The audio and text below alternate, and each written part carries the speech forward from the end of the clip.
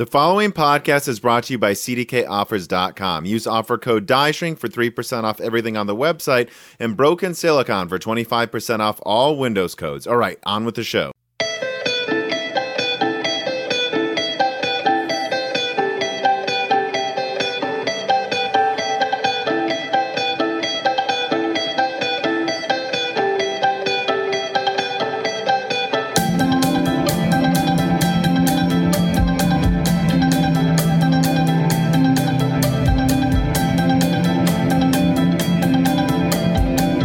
Welcome to Broken Silicon, a gaming hardware podcast. I am your host, Tom, and I will let my guest for this week introduce himself. Hi, guys. My name is Guest, and I'm here to talk a bit about Azure. You almost said it. I almost said it. So used to it. And I'm here to talk a bit more about cloud, Azure specifically, which is the type of public cloud that I use, and a bit of gaming and maybe a bit of SAP if anyone is interested to RP software. Mostly nobody is. Well, you introduced yourself as Guest, and so let's just be clear about that, because for some reason I see this in the comments all the time of like, why doesn't he ever address him by his name? Isn't that weird? And it's like, no, this guest is one of the guests choosing to not say his name, right? And you're willing to talk about all the subjects we've discussed ahead of time, both offline and with patrons who submitted questions, Azure, Xbox, gaming, consoles, development, all of that, but that you don't specifically want to say who you are or what company you... And it's because, I suppose, let me also say this for you as well. You probably want to say the thoughts you have are your own and not your company's, right? Yeah, exactly. Let's keep it classic. As for all the guests you do, so I like it to keep it classy, yeah, definitely. Well, and whether you really need to be anonymous or not, I think to a certain extent, why not have that layer of anonymity? That's why I don't put my personal information everywhere, though I'm sure someone could find out who I am if they really wanted to. I mean, there's a lot of wackadoodles out there. Yeah, it's especially easier these days, not just on the enterprise environment, but on the personal level to get your information out there. I actually worked with someone who was a security expert a few years ago, and now he turned into corporate. And one of the first things he told me when we started talking about security is like, man, we can literally find anyone's info right now. And it's not just because of social media or anything. It's just literally, it's everywhere. You just buy like a goddamn list from some website and there's a ton of information. Yeah. So...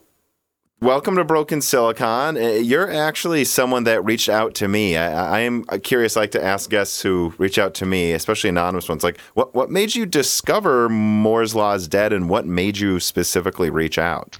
So that's interesting. So the first time I ever found Moore's Law is not dead, I think I was discussing something on some old website. I remember it was around the time you released your video about RDNA 1. That was a few years back, I believe. That would have been in 2019. Which video about RDNA 1? There were definitely a few. Oh, I remember it's the 5700 XT, definitely. That was the one card I wanted. Like talking about it after it was coming out? Or okay. It was right after it was coming out. I was looking for information. Yeah, I was one of the few people. There were a lot of haters on the 5700 XT for some reason. I never understood that. I don't know. I mean, from the consumer side, from me for gaming, I never got one because I got a deal on a 2070 card for like €200, which is really cheap on the cheap side. So I got that deal. But I know a couple of guys, friends of mine, who got it. That's really cheap. That's cheap even converted to US dollars, even back then. That's what happened when miners, basically casual miners, get into business and they start seeing, oh, there's a drop. I guess it's time to sell. The time to sell memes are real. Definitely. Well, which I think they will happen again within a year. Oh yeah, let's hope so. Let's hope so. I actually got it. Go on. Yeah, I actually got it. I was gonna say I actually got it RTX 380 back in December, the last year of the last day of the year, which was before the price increase due to the tariffs. So yeah, I somehow got one, and it was just pure luck. I was just refreshing the retailers next to me website like at 5 a.m. and I got one for €800, which is a miracle these days when you say €800 for a 380. So it sounds like you discovered Moore's Law is dead because a random YouTube video was suggested to you, as most people discover channels that way. But not really. It was on our hardware. on Reddit. Okay. It was on hardware. Back then, people were discussing the 570, and I think there was a comment where someone highlighted, "Hey, there's this dude with some good thoughts on it, and you guys should look into him." So, what made you specifically reach out directly to me, though? Like, I don't know if it was the server engineer episode, or was there a specific Broken Silicon that made you want to start, giving me some of your experience working with some of the stuff we discuss on Broken Silicon and such? The reason I reached out was it was mainly because of the server engineer. That was the episode that convinced me, because there were a lot of people discussing, oh, Intel's bad, Intel stuff, we should all go AMD. And then I'm like, hey guys, this is kind of complicated for me, because like 90% of my workloads, they're Intel only, exclusive. I can't just grab an AMD virtual machine and just start working on it. That there is no support from AMD for these, because SAP has a deal with Intel until 2025 or 2030 or whatever it is. It just keeps being renewed ever since I started working on this. So we're exclusively working on Intel, and to be honest, it's not bad. Besides the security issues, not bad. I'm kind of happy about Cascade Lake. That's what was the last machines we kind of deployed on the production level. Ice Lake machines are still not available for us, the certified ones. But yeah, for me, Intel equals Optane, and that's what I love. It's memory, and that's fast memory. And I think sometimes people get these blinders where they forget that what they want is not necessarily what other people want, that it's not really a right or wrong thing all the time. It's like for you, and I've had other people on who are guests that said the same thing. It's like, basically it seems like someone thinks Optane is the dumbest thing on earth, or someone thinks, well, Optane is a godsend, so I guess I'm using Intel, right? Yeah. Like it's one or the other. I think at the end of the day, it depends on the type of workloads. Like on my company where I work at, we do definitely have AMD. We have EPICs all around, essentially Rome. That's the major deployment that we have for your average workload stuffs, that people do on the cloud. But for more specific workloads like SAP, and especially HANA, which is that database that we run under SAP currently, it wants memory. It wants the more bandwidth you got, give it to it, because especially on production environments that are set up with clusters mainly, you want to give the maximum memory, and this is something we'll definitely talk about. Right, which before we get into that, the point in the discussion, script that we have here that I think I want to get to first is actually, so what is your PC gaming lineage? Like, you can say as much or as little as you want, obviously, about where you're from. I don't think you want to say exactly where you live, but what got you into gaming, and what's your kind of history of PC gaming, and how did that lead into the work you do? My first interaction with a computer was back when I was 4 and 5. I'm from Europe. I forgot to say, I'm from Europe, so we can tell you're not from Alabama. Definitely. So the discussion here started with my family, because I wanted to try a computer, because I had a friend of mine from school back then, from the preschool, who told me, hey, we got this sweet computer at home. I'm playing Age of Empires. I'm like, what the hell is Age of Empires, man? Dude, that's what got me into PC gaming, actually, too. But my console side also started around the same time, because I got to try a PlayStation 1 back then, the fat one. The classic one with the sticks, which is the up and down, left and right side arrows. So not even the analog sticks that came with Apex Escape, if I'm not mistaken. But yeah, that's how it really started. It started with Age of Empires. It went on to Battlefield, Command and Conquer, the really first Battlefield, 1942, which was really great. Battlefield blew me in a. I mean, who wasn't blown away by Battlefield when that first came out with 1942 and Battlefield 2? Oh man, I was just discussing this a few days ago with a friend of mine who also played the Battlefields, but the one that really decided my fate, where I'm at right now, was World of Warcraft back in 2005, 2004 or 5, something around that time. I remember skipping school and skipping being with friends to just play World of Warcraft. But that's how it really started, because World of Warcraft for me, and that's one of the reasons I still play the game, is I learned Lua scripting back then. Back in 2006 to design some add-ons for the community, because we had a raid group in WoW And people were like, "Hey man, I really wish we could do like an add-on for this kind of stuff here to say and to yell in the game while doing role playing and stuff." And I was like, "Yeah, I'm gonna look into it." So yeah, that's how it started with Lua scripting, basically. Right. It started with, you wanted something and you're like, well, let's see if I can actually make it myself. Right. Exactly. And I'm not really a developer or programmer. I mean, I'm a low-level guy. I do a lot of Bash scripts and I use Ansible. For those who don't know, Ansible is a deployment and automation tool. That's what I do on my day-to-day basis for deployments on Azure. But yeah, it led me to know more about hardware and software. And that really grew on me. That's how I got it into today, and there's many things I do in life that reminds me of that moment, and I think that's one of the moments that really kept with me. And I still play the game after 15 years or 16. I've lost the count at this point. But yeah, in terms of hardware, it was also around that time where I first upgraded my computer. So we had a Packard Bell computer. I think it was part of HP back then. I don't remember. But the first time I opened it up, it was because the computer wouldn't start on. I think I was on Windows XP or something, but one of the RAMs fried. That's all I remember. One of the RAM sticks fried. So I opened it up and I was taking pictures of it with my old ass camera, and then went to reveal them to show to my friends. Hey man, my RAM is like this, and he's like, dude, that thing is fried. No wonder the computer doesn't start. You need a new one. I'm like, okay, where should I go? Oh, there's a cool hardware shop here nearby. So I took the computer there and I told him, hey guys, I got a fried RAM stick, and he's like, oh, what is this kid all about? How does he know what is a fried RAM stick? And then he went on with me. Took off the whole components of the motherboard with that terrible PSU that I had to switch like 2 times from warranty because it was always breaking, especially in summer. For some reason, it was always in summer. And the guy literally just started removing stuff from the computer inside, And I was like, whoa, this is pretty cool. And I was like, hey man, where can I learn this stuff? And he's like, well, this is from the books time, right? We still have internet, but not a lot of people had internet. So the guys always said, hey, just take this book. They gave me a book about components and hardware.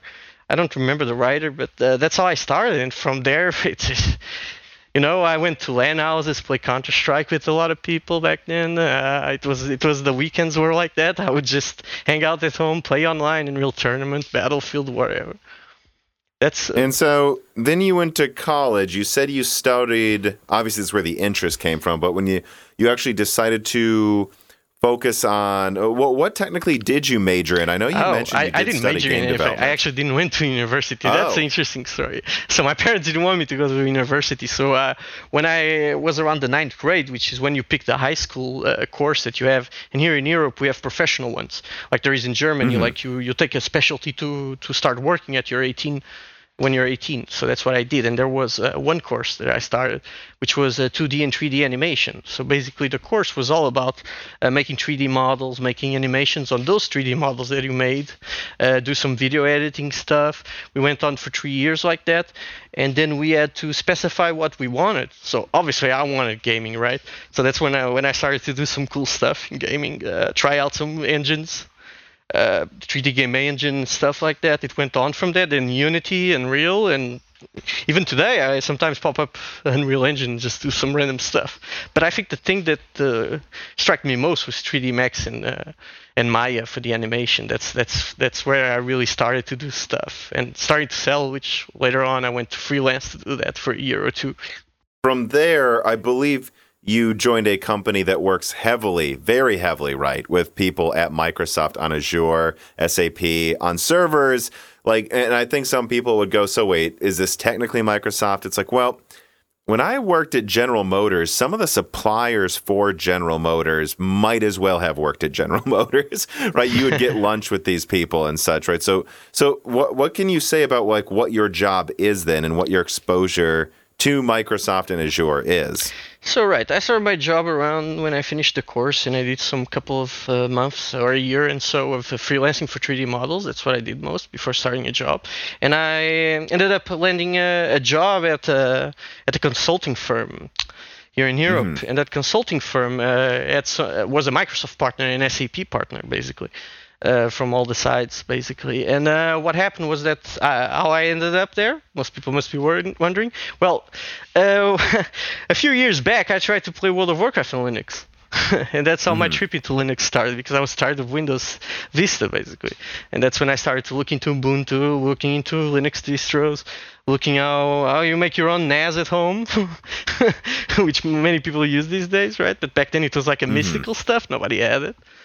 And I had a bit of background on servers, Windows servers and stuff like that for the community, because I tried and ran some servers, especially for Battlefield back then. I ran some of the private servers, so you go to the provider back then and you rent it and you learn about it, you install it and stuff. So that's how I started on the server side. Linux, it was more of a thing at personal level for me, because I like Linux. I like the liberty and the freedom of it to do what you want, compile what you want, and I like to fix problems. That's how everybody gets into IT, to be honest. There are people who like to troubleshoot, basically. So fast forwarding a bit, I got into this consulting firm, and when I did the interview, they asked me, "Hey, so you're a guy, you just finished high school, you got this diploma on 3D and 2D animation, and I think that it has much to do with us, but we were very surprised with something here, which is your Linux and Windows Server experience. How come someone that does 3D animation ends up working with that?" And I was like, "Well, you got to pay the bills." Yeah. And some guys from my group friends wanted some servers going, so I rented them and sold them with support a bit more expensive. That's all. I made like $10 per server. And that's how I got into the consulting firm. They needed people with Linux experience, which is hard to come by. I mean, not these days. A lot of people come out of high school. Yeah. But back then, like in 2014, it was really hard, especially in Europe, where there's a lot of PC gamers, but nobody uses Linux, basically. It's a lot of Windows people, and most people just know how to troubleshoot stuff. So what really caught my eye when we started talking to each other offline was really that you were able to touch on the Xbox Series X APU and what it was originally designed for, which was something from, other people beforehand. It's, public knowledge, right? That the Xbox Series X is going to be used in xCloud. That specifically, it wasn't just designed to run one high resolution instance locally for gaming, that it's literally publicly been disclosed that they wanted to be able to have it handle multiple cloud instances in 1080p. Well, I guess the first reader mail here, which of course people can write in these if they support us on Patreon, is from Laws, and he says, "Was the Xbox Series X APU originally designed to also be used for servers?" Can you speak to what you've heard speaking with people at Microsoft yourself? Yeah, sure, definitely. It makes sense. So I'll give a quick example. This is an example I was given by the guy who told me this. So basically, Google has Stadia, right? So when you start making a system on chip or any type of server, you always start to think, hey, what if we pull out because there's no financial gain from this, or it's simply not working? You need a plan B. I mean, I think everybody always does that with any type of product, even on my job or on anyone's job. Everybody also has a B plan. And I think that's what touched mostly on the SoC on the Xbox Series X. It's because essentially it was designed by the Azure team. I think this is public knowledge. People said this in Hot Chips last year.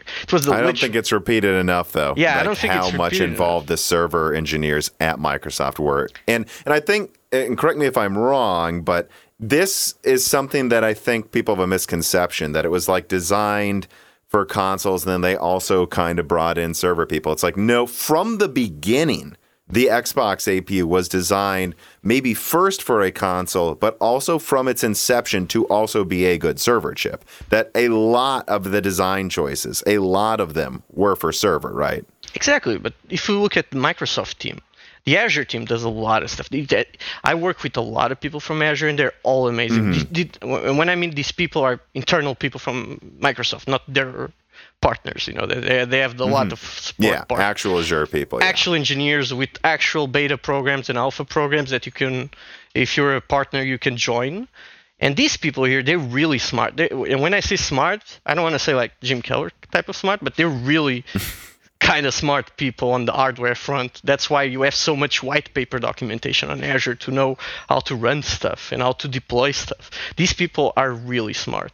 And this engineer that I talked to, he essentially told me that the idea was xCloud all along. I mean, this was a pipe dream. I mean, if you look at Sony and the Gaikai system all along from all those years back then, this is a dream. This is a goal for everybody, not just the consumer, but for the server people as well. To stream games. Exactly. And if you think about it, if you're going to make a local play console like the Xbox Series X, who better to do it than your own hardware team, which is actually on Azure, right? Because they develop racks, they develop cooling systems, they develop the whole infrastructure for a data center, not just one, but cross-region data centers. And that's, I think that's a big problem, and the big thing that people don't think about it is that the Azure team, it's a global team, it's a global effort. And they're not just popping up vCore CPUs into a rack and just putting them there. They're doing all kinds of stuff to make this as compact as possible, as less power consumption as possible. And they work with a lot of people, not just from TSMC and other partners, but vendors like Fujitsu and Lenovo and Dell. So I think this is a global effort on all types of support, and the chip essentially on the Xbox Series X. If we look at it. And from the hot chips presentation, you literally see, hey, this was made for a server. I mean, these guys. I think it's painfully obvious. I think there's this breakdown in the way, let's be honest, console fanboys argue about it. They go, well, why does it have this many teraflops? Why is it clocked lower? Why is the RAM organized in a segmented way? I just don't think people get it. It's because it was built to be a server chip, and that's what it was meant to do. And it can also game quite well, but that's why it's bigger than the PS5's die. That's why some things are organized in a way that if you're talking strictly for local gaming, it isn't the most efficient way of doing it, but it can do multiple things better than the PS5 could. Oh, definitely. And there's a subject on the chip that I would like to discuss, which is if you look at it, it has scalability possibilities. What this means is if you're a cloud guy or someone who interacts with cloud, there's a thing called scale out. Basically, once you have a lot of stuff coming in, a lot of users using your system, not talking about just gaming, but everything, it's just how it works. You're going to need to scale out. Like, I'll give a quick example. Like the Fallout game that came out last year during the pandemic, when it started, it got really popular. Why? It was free on PS Plus, right, for example. And they got a lot of people coming in. And what they did, they scaled out. They started putting more servers. They started to try and maximize the most possibilities they could on the server side to deploy more servers, deploy more load balancers to, like, a load balancer basically works like once a player tries to connect, it will tell you, hey, where are you from? Okay, you're from Europe. Okay, so I'm going to connect you to the servers in Europe. Okay, but from the servers in Europe, which one are you going to go to? And this needs scale out for the massive players coming in. And this is something we'll definitely touch on, so I won't get into it. But literally, if you look at the chip, it's a chip made for scalability, and it makes sense because of xCloud. And Microsoft always knows stuff ahead of the public knows, right? Like, we never knew that the xCloud would be so good, because it is good. I tried it on the phone. On the first alpha, it sounds like weird. It might be the best one right now, at very least. One of the best. Yeah. Way better, at the very least we can say, far better than Stadia, which is hilarious because you'd think Google would do this well, but guess not. I don't know why, this is something I always get surprised by people. Like, people say, Google is definitely going to nail it. Why? They have zero experience on gaming. I mean, sure, they got the cloud, but there's a lot of workloads, and not everybody runs game servers there, because there's a problem with Google Cloud, which is the lack of tools to literally work on matchmaking AIs. But this is something we'll discuss later on as well. But the thing is, once we look at Microsoft, the pictures change. Why? Right? I mean, it's like when I discuss with people about AWS, Azure, and Alibaba, and all the public cloud providers that are out there, who would be the most appropriate one to making the dream reality? It definitely would be Microsoft. They have the engineers, the money behind it. They have the expertise from the Xbox team, which a lot of people that started there are still there to this day, and some of them even migrated to the Azure platform, which sometimes some names pop off in the beta programs where I'm at. And I'm like, hey, I know this guy. This guy did a presentation in E3 a few years back. So I guess the try to round it out, what I would just say is, again, like, if you're looking for like pure gaming, like, clock speeds are very important. You don't need as much of the compute in it. You strip that out to make the die smaller, and that's what Sony did with the PlayStation 5. But if you're going to use this for other things, then you throw in all this compute. A lot of that, I mean, I was actually kind of really surprised by the FP features inside of the Xbox Series X APU. And most developers aren't going to be able to use that for anything but minuscule performance boosts. But if it comes to, like what you said, running multiple instances, fetching multiple sets of data and running them at the same time, it's so you can do that efficiently. It's not so that you can run games more efficiently. But here's the benefit.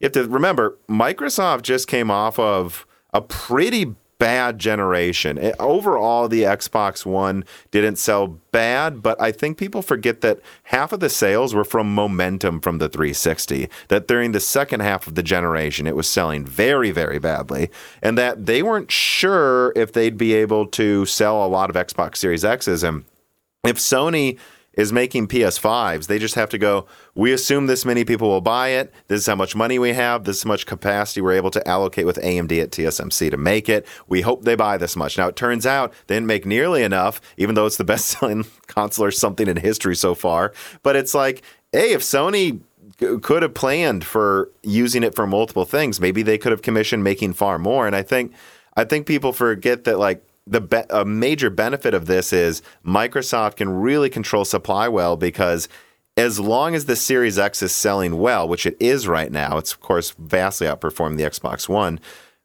If it stops selling well, they don't have to let a bunch of consoles sit on store shelves. They can just redirect the dies to a server, right, and build a server. Yeah, exactly. But that's probably not their priority right now. And that allows them to just not waste anything, basically, that they can keep making these. If they're hitting demand, if supply meets demand on their consoles, use it for something else. And I actually think that was what the plan was with the Series S as well, that if that one sold horribly, they have like a special Surface edition that they had planned for that as well. Which actually, not to completely keep going on here, but Fire Squatch writes in and says, hey, Tom, in the April loose ends, you mentioned the possibility of using a Series X or S APU in a Surface laptop.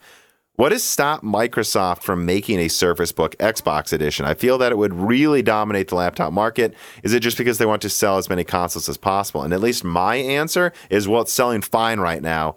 There's no need to use it in laptops unless it wasn't selling well and they had leftover dies. But I don't know how if you would add anything onto that, or if you've heard anything specifically. You've always talked to me about the Series X. Have you heard anything about the uses of the Series S?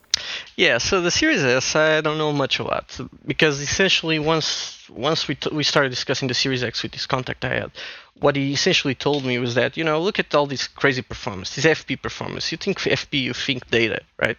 That's what you think. Mm-hmm. You think xCloud, obviously, because of the Xbox brand. But the Surface laptop is another crazy, interesting conversation, because if you look at the chip, it has GDDR6, right? I mean, it wouldn't be the most appropriate thing for a laptop, to be honest. But I think, and this is my opinion because I've seen this happening, and I can also say that I'm part of some sorts of groups that discuss hardware as well around, and Microsoft going with their own hardware and their own chips, something possible. If we look at Google is doing that with Google Silicon. And I think after and of course Apple, everyone knows I mean, Apple I don't want to talk about the white elephant in the room, but the thing is, if you look at Apple and you see, oh shit, these guys are doing crazy stuff with ARM, we should go into it, right? Because we have Windows and ARM is going to be a big business. Yep. Not just for enterprise, which already is happening, but for the consumer, which great battery life, great performance for those on Office and Outlook and Teams, no noise from the fan, because it's ARM. But yeah, the Surface laptop, I think it's a great product. I don't really like it much because of the lack of Thunderbolt. This is something of personal taste. I know why they don't have Thunderbolt, but I don't agree with their local stuff that they say about being hacked through local usage, which is really really small chance of happening, but the Surface itself, I think a chip would be possible, because we've seen all these partnerships with AMD, and we've seen Microsoft Surface Laptop 3 and all the other products that they did with old Ryzen, and this recent with the Ryzen 4000 series as well. So I'm really interested to see where the Surface go from here, and more from Microsoft in custom hardware, because I think that's That's where they got to put all their bucks in, because everybody's going to play that. Google's already playing at it. Apple has years away from from not doing that. Obviously, they've been doing it with the A series, and the M1 is definitely amazing. And what I can say about this is that ARM itself, it's really developing a lot. Compared to 2 years ago before the pandemic. Windows is running much better on ARM, obviously not as good as right. This is clearly, I think, one of those long-term plans is not to rush ARM into Windows, but just slowly try to, over time, make Windows run well on ARM, but not force it overnight. Yeah, and this is a subject we'll definitely touch on. But to summarize the Xbox Series X APU for me... Well, and Series S, Series too. X, sorry. Oh my god, you have no idea what these names are confusing. Dude, you know how often I mix up the names on Broken Silicon, or almost do, but have you heard any other uses, though? Like, has it specifically been discussed for using in laptops, or is it not discussed as much as, like, what the X was? For hardware, for consumer side, it's been discussed as an inspiration from what they can be able to achieve, all right? From the server side, it's possible to happen. I know a lot of people who say, but you guys in the servers use DDR RAM, right? Yeah, sure we do, but I'm not saying it's for me, for the professionals working for a partner on Microsoft that is going to use this chip, but they could use it internally, especially on the game services and AI, which is something I think he really hit on. Because if you look at the AI, how they did it in Titanfall and Forza a few years back during the Xbox One generation, but this new generation brings the xCloud, and I think this chip will be adapted for a lot of service that Microsoft will definitely offer in the future. And when it comes to the amount of RAM in the Series X as well, I think people miss that the segmented memory was for two reasons. One, it runs Windows, like a version of Windows. So like having segmented memory is so they can program a game for DirectX 12, and then try to simplify the process of compiling it then on its console. So two different, segments of memory works fine for that reason. But also, I do believe that in the cloud for xCloud, the Series X is planned to use 12 gigabytes instead of 6 for that system memory component, and then they'll just cram, 4 instances in 1080p into under 2.5 gigabytes of VRAM each, which from their perspective, when you're streaming, you really can't tell high-res textures that much anyways, because it's compressed. And so it's like, you have to remember that what they're planning to do really is 10 plus, I believe, then 12 for the server version, and that they decided to just give it 16 gigabytes in the local console, which, that's its own discussion. I kind of think that was a mistake in hindsight, but then again, that would have added like $50 to the cost, and it was already, right now, I suspect they're pretty happy considering how much the cost of everything has gone up right now. When you're making a chip with multi-purpose like the Series X, for the scalability and all, and if you think about it, you have to cut corners, right? And we know how they did it with Xbox One with the SRAM back then. So for me, it's no surprise here when I saw the design revealed of the chip and hot chips. And essentially, the hot chips presentation for me was really important, especially at that time. I wish Sony would have done something like that. I don't think the Mark Cerny presentation, which for me, I'm a very big Mark Cerny fan. It was halfway there. I agree. That was very hot chips-esque. There was just less of the specific silicon detail than you might expect. So Uni writes in and asks, where do we go from here as far as console gaming? With the advancement of PCs, is there really a need for a console? Well, honestly, from my opinion, as long as they're exclusive games I want to play, there's a console for me. Like the Switch and the PlayStation, for me, makes sense. In my book, I have both. Animal Crossing for me is just awesome. Zelda as well, Super Mario. The reason Nintendo has me, it's not because of the hardware, definitely. It's because of the games. And that's what it is. Sony sells the amount of consoles they sell because of the games. And people just start preaching it to other friends that they come in as well. That's how we see so many single-player games being sold compared to, to the last few years that a lot of people like EA who said that, single-player games don't sell. Well, we saw Jedi Fallen Order. They're wrong about that. We know how Fallen Order went. Good single-player games, yeah. Yeah, exactly. Well, regarding hardware in itself, I think we're not done with consoles because a lot of conversation this year, and this comes from a cloud guy, I wouldn't game from the cloud 100%. If I'm off for the weekend and I need and I go into a big city, for example, and I'm like working on a project and I need to come back, but I know I'm going to be a few days away and I don't have my laptop with me or my Switch. I'm like, yeah, sure, I can do some gaming on the GeForce Now. I actually have been playing on it recently because I got it with my RTX 380 a year subscription. It's not too bad, you know. I mean, the latency is not too bad for single-player games, but it's impossible for multiplayer games. So I think we're still going to do local play for a couple of years more. And this is coming from a cloud guy. I think, I was going to say I've gotten into arguments on multiple broken silicons. I think local play is here forever, bar none. You can call me stupid if I'm wrong, but the way I would put it is this: no matter anytime internet gets better and it becomes cheaper to stream higher quality games, also getting cheaper is that, or stronger is that $500 box you call a console. It doesn't matter how good streaming gets, that $500 box is also going to get better, and probably better faster than you can stream the same quality. You're not streaming 4K HDR right now. Yeah. Stadia claims they are, but it looks like crap.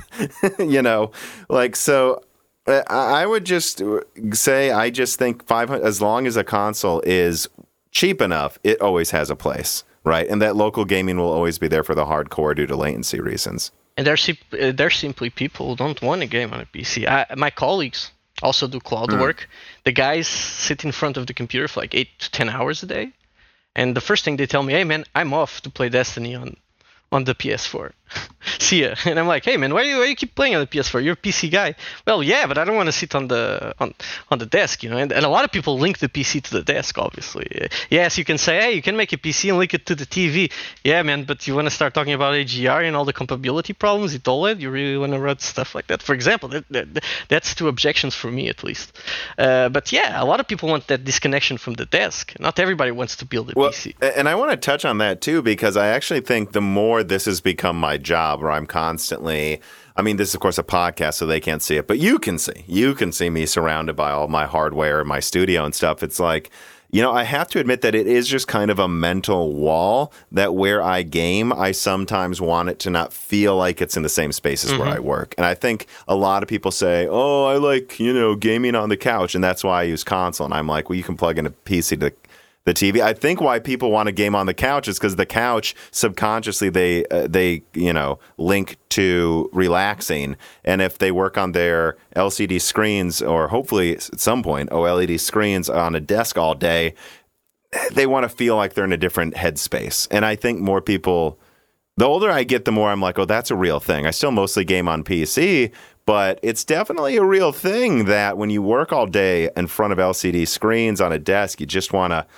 be in a different shaped room while you're relaxing, if we're being honest. And not just that. Well, I'll give it my personal opinion. I don't game a lot on PC besides World of Warcraft and Civilization. That's where that's what I game the most. But I have an RSI issue on my hand, which I developed during all these years of playing games with the mouse. And for me, it's less painful to play with the controller, obviously. So usually I just don't want to be on the desk. When the pandemic hit, my desk here at home, where I have my gaming PC with my ultra wide and stuff, and all my great headphones and all, I started working here, and that would become a really big issue for me, really quick. I started to think, well, you know what? I'm working and I'm starting to go to the right screen, which is where I have my gaming PC, and I started browsing on the web or just doing a couple of turns on Civilization. I'm like, I have to disconnect from that or I'm not going to get anything done. So I bought a second desk from on the other side of the house so I could work. Yeah. And that's a real thing. I know a lot of people do. It is. It's a real thing. It sounds silly. And if you don't have the money, I understand. But there is a real thing to having a different space where you work versus where you play. Oh, definitely. But talking more in general about the hardware of consoles, I think, honestly, I really love these consoles. The hardware on both are just completely insane, despite people just want to discuss which one is best. For me, it's like, dude, you have two amazing consoles that are better than 90% of the PCs out there for most people, which it's the reality. Everybody needs to accept it. Everybody needs to accept this. And honestly, for $500 why wouldn't you get one of these? I mean, if all you do is game, right? If all you do is game and there's nothing on the PC that you're exclusively playing, like a couple of people I know that got the PS5, but also have the PC for World of Warcraft. And they're like, yeah, man, if they put the World of Warcraft on the PS5, I'm gonna stop building a PC. I'm just gonna go straight to the console, you know, because it's 500 euros. I just get a console and be done with it. I don't have to have this big ass case with 2 monitors. Just hook it up to there, get a nice keyboard and mouse combination for the sofa, and stay there. And I completely understand, honestly. From the hardware perspective, I think the consoles are really good, like I said. And it's not just performance for buck, but also it's your media center. I know a lot of people recently got the PS5 because they pre-ordered last year and they got it, and they're like, hey man, this is my first media center device. You know, I don't have Chromecast, I just have an iPad and I watch movies on it. But you know, I started looking into Netflix and Disney Plus on PS5, and this is pretty cool. They even got the remote and all, you know, that multimedia remote that we look at it and like, ew, why would somebody buy that, right?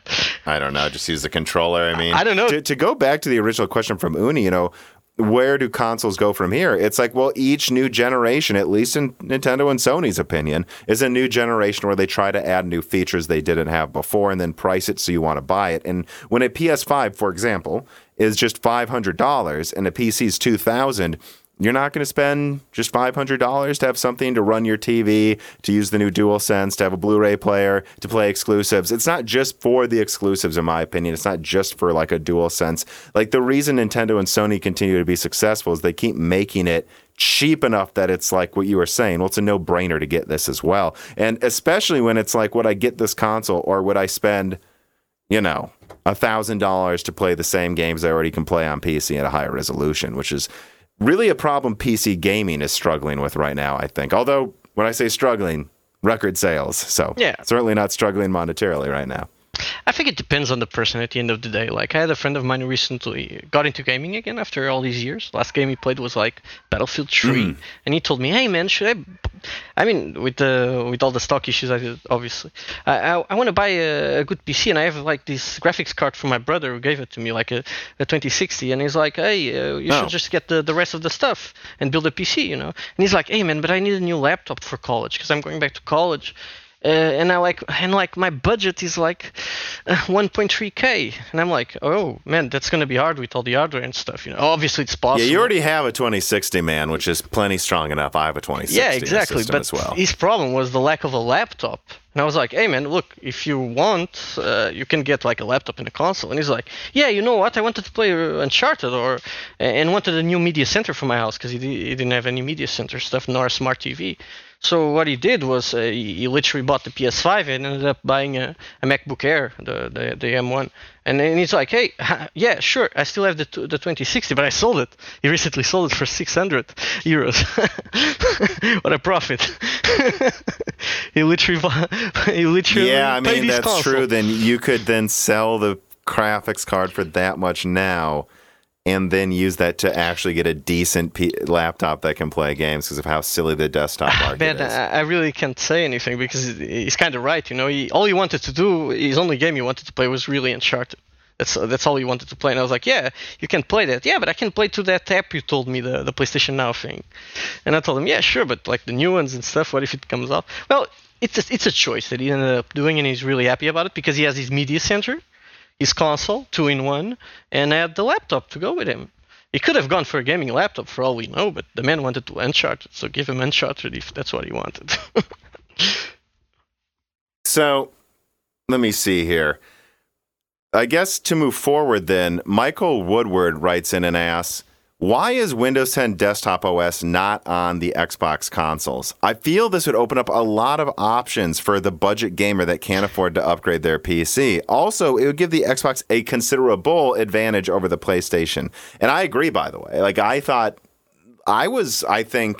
guess I had some people suggest they were considering it, I suppose. Mm-hmm. But before the launch, I kept going, I think they're going to do it, and it looks like they're building it like a PC. Now I know it's for servers, but it's like, why are they not allowing you to run Windows on a Series X? At the very least, maybe not next-gen games will have enough RAM for PC gaming, but certainly will for everything out now. I just didn't understand, like, what the heck's going on. I mean, what do you think why they haven't put Windows on the Xbox yet? Well, I thought about it a couple of times because, it would even make sense for me, because if you told me that tomorrow I could put Windows or Linux in it, which we anyone would try to do it, definitely, to try and put Linux into a Series X. But I think there's some sort of reason behind it. I don't know if it's anything with AMD and how they supply the chips and they have a contract which, hey, you can only do this on a gaming console with a specific gaming oriented operating system or something, or they just don't want to do it because they don't want. But honestly, I would buy one just for the sole reason of doing it. So you don't have an answer. You have no clue.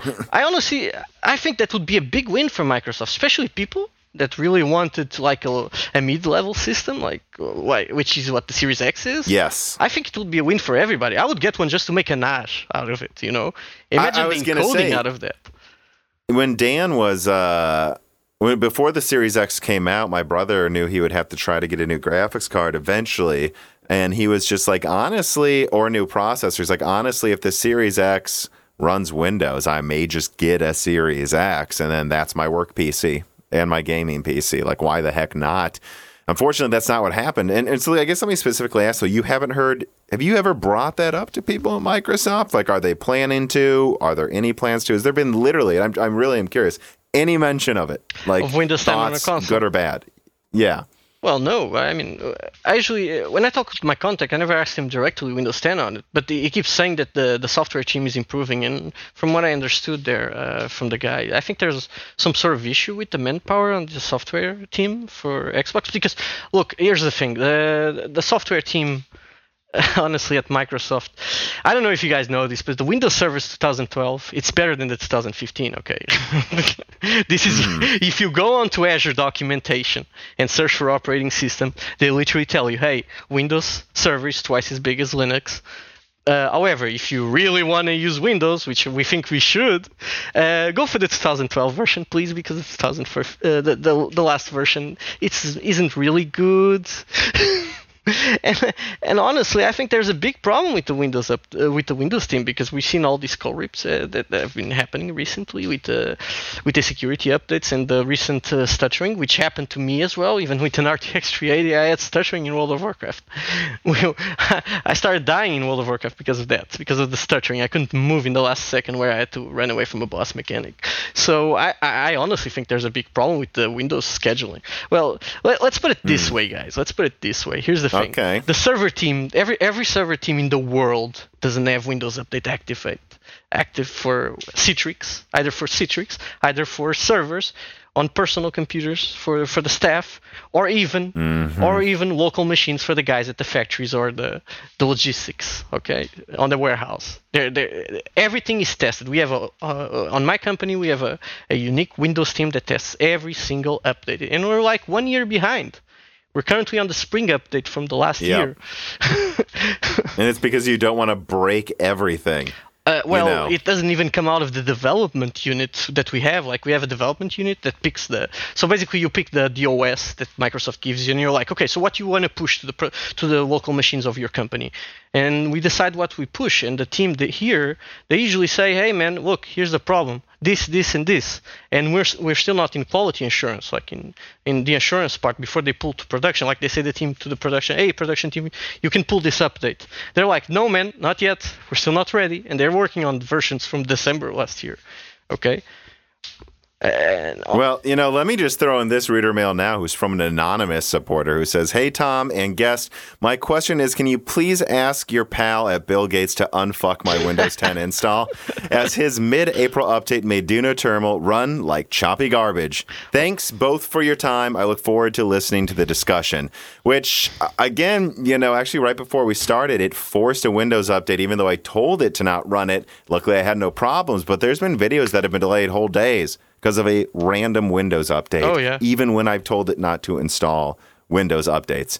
So I don't know if you have any thoughts into that. It seems like you're saying you just don't think their software team isn't very good right now. Well, honestly,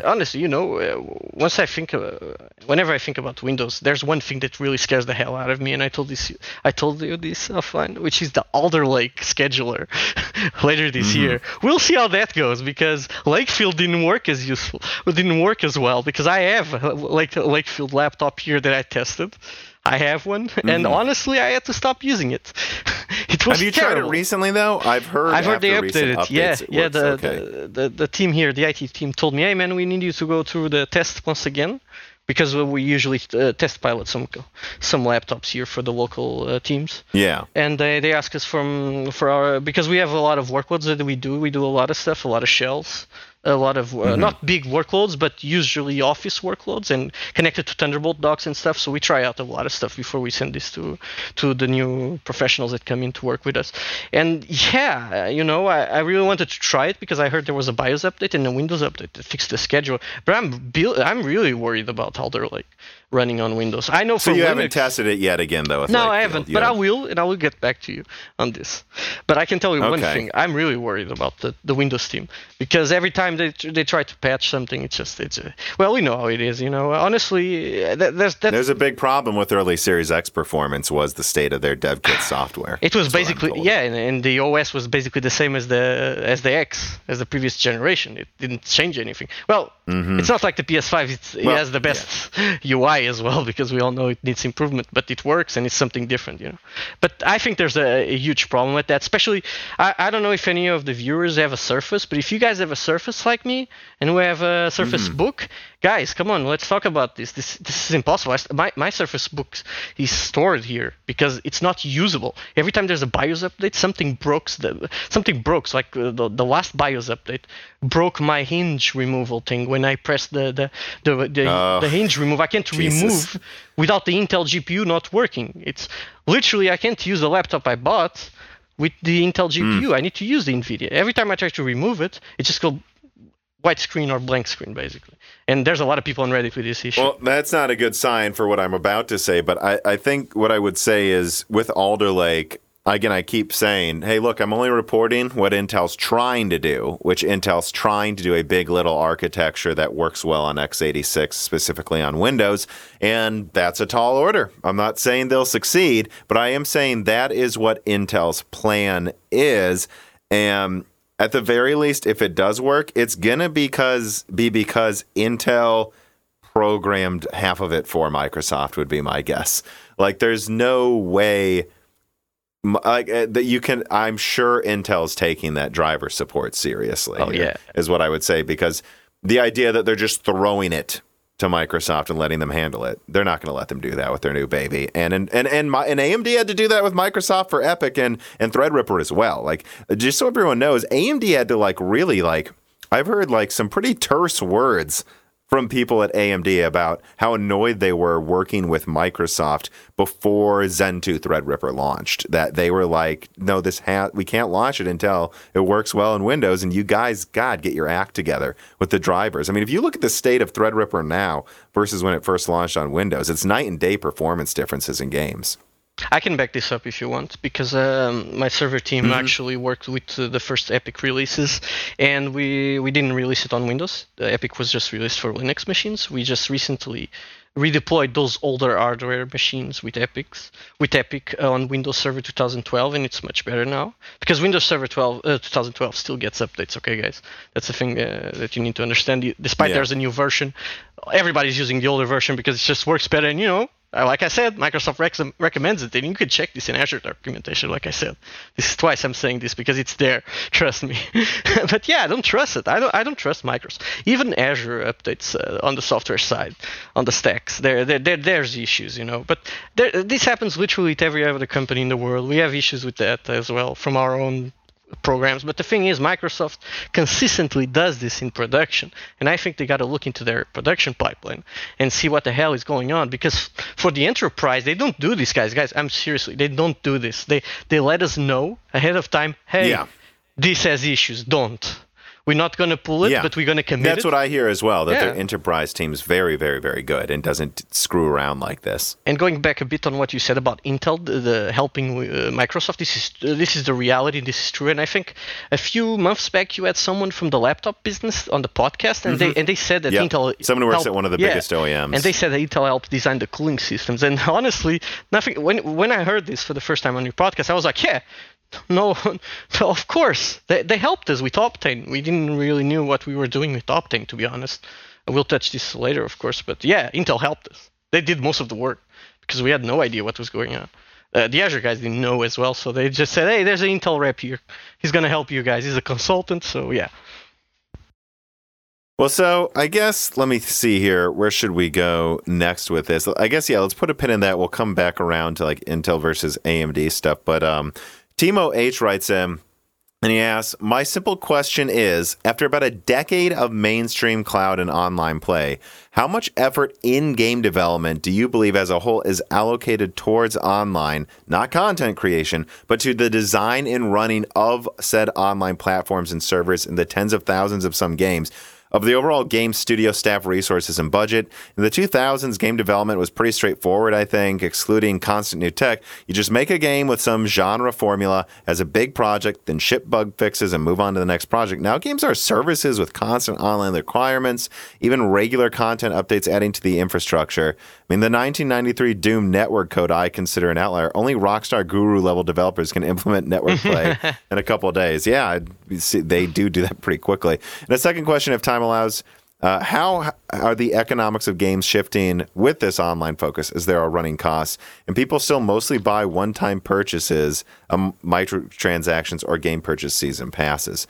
It's quite a big question, but I don't. How much of that can you speak to? I can actually speak to both of them because actually I had the opportunity to aid some friends of mine on doing some network stuff on Azure. And they knew I worked as an architect and engineer for Azure networking, and not just the network part, but the deployment of virtual machines, the servers, basically. So for the first part of the question, there's a lot of stuff here. So let's go step by step. So the first part, when back then the servers were different, all right? You just deployed a server and you just hoped it worked. That's the reality of it. But thankfully, the games... they did do that all the time on the 360 and PS3 as well. They'd be like, oh, it's launch day, hope it doesn't crash when we launch the new game. Yeah, because, there's two differences here. There's a on-premise server, and there's a cloud service. So these two are distinct. Like, the on-premise are the company who has its own data center, its own cloud team, not the cloud team, his own hardware team, his own cooling system, his own, everything server. It's like a typical data center. And then there's the cloud data center, the public cloud, like Google, Amazon, AWS, Azure. They already have all that stuff. They already have all the engineers. So you only come in and you say, hey, I want to work with you guys, deploy some servers, and we'll work with your tools at what you have. And from here, I'm going to explain a bit about Azure and games, which is essentially something... I was going to say, let's go right into that right now from this reader mail. Yeah, sure. How does Azure work? How do these cloud services work? I think some people think they just have a fully built PC in a rack, and then you just, I'm buying that PC. But it's actually much more customizable and different than I think a lot of people realize. So please continue. So please, to explain to the people here how it works, it's simple like this. So you create an account. Everybody can do this. Any consumer can start an account, an Azure account, and you start a subscription. In that subscription, you'll be able to pick up resources, basically. You can either do a VM, a virtual machine. You can use some of the stuff that Azure has, because Azure is a platform. It just doesn't deploy. It's not just like, hey, I'm going to Azure and I'm going to go to Azure and deploy some virtual machines. No, it's a platform. It's a platform, and from there you can use all the tools that they have available for you. Like, for example, Azure for gaming is really cool, guys. And this is something I really love about Azure. Despite not working much with it, I've only worked a tiny bit of it, but I have experience with deploying some servers for Azure games. With gaming, you mean? Yeah. And what happens here is that they give you an offer of tools. They give you a bunch of tools, from AI, from matchmaking, from scaling capabilities. Like, for example, you're an indie game. You just released a multiplayer-based indie game. And you're like, oh, crap, this has gone viral. What do we know now? Well, we got to scale out. So you go and talk to Microsoft and say, hey, we're new to this kind of stuff. We have one engineer and he wants to scale out all this stuff. And they come to you with documentation and talk to you and even say, hey, let's book a session, which is what I did with them. Because I never deployed game servers there, so I had to ask them, hey guys, this thing is getting a lot of people, like 500 people already playing, and I only planned it for 300 at the start, at the launch, so how am I going to do it? They're like, okay, let's book a session and we'll discuss it. And they showed me the capabilities of scaling out. Okay, so we're going to put more servers, we're going to put some more load balancers. Load balancers is a type of application within the server that allows you to share the amount of players throughout the various servers. So it's literally what the name says. It's a load balancer. So it's going to balance all the amount of players going through each server and connect them successfully. So that they're not all put in one chip or Exactly. something, right? Balancing out across your entire thing, the entire set of hardware that you've licensed, right? Well, it's not really licensed because if you think about it, Yeah, I know license was the wrong word. yeah, but- you start a virtual machine. Like the process is like you go to the website, you start the account, you say, okay, I want to do a VM. Okay, what do you want your VM for?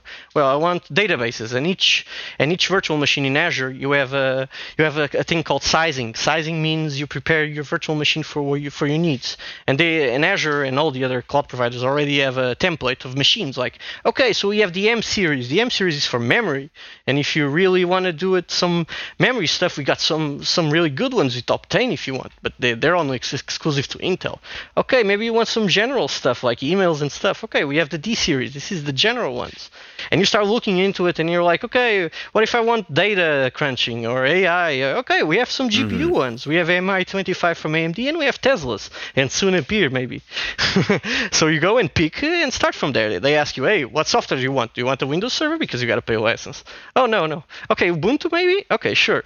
Let's go from there. And then you start doing the configurations, the networks, the DNSs. If you're starting to build an infrastructure with various servers, if not, you just start the server and there you go. You go off from there and you pay as you go, which is one of the subscription systems. You can pay it while you use it. And that's why we at some of the IT companies, we love this server. We love this idea of paying as we go because, like, for example, guys, we reach the weekends. Nobody's using sandboxes and develop machines, so we just stop them.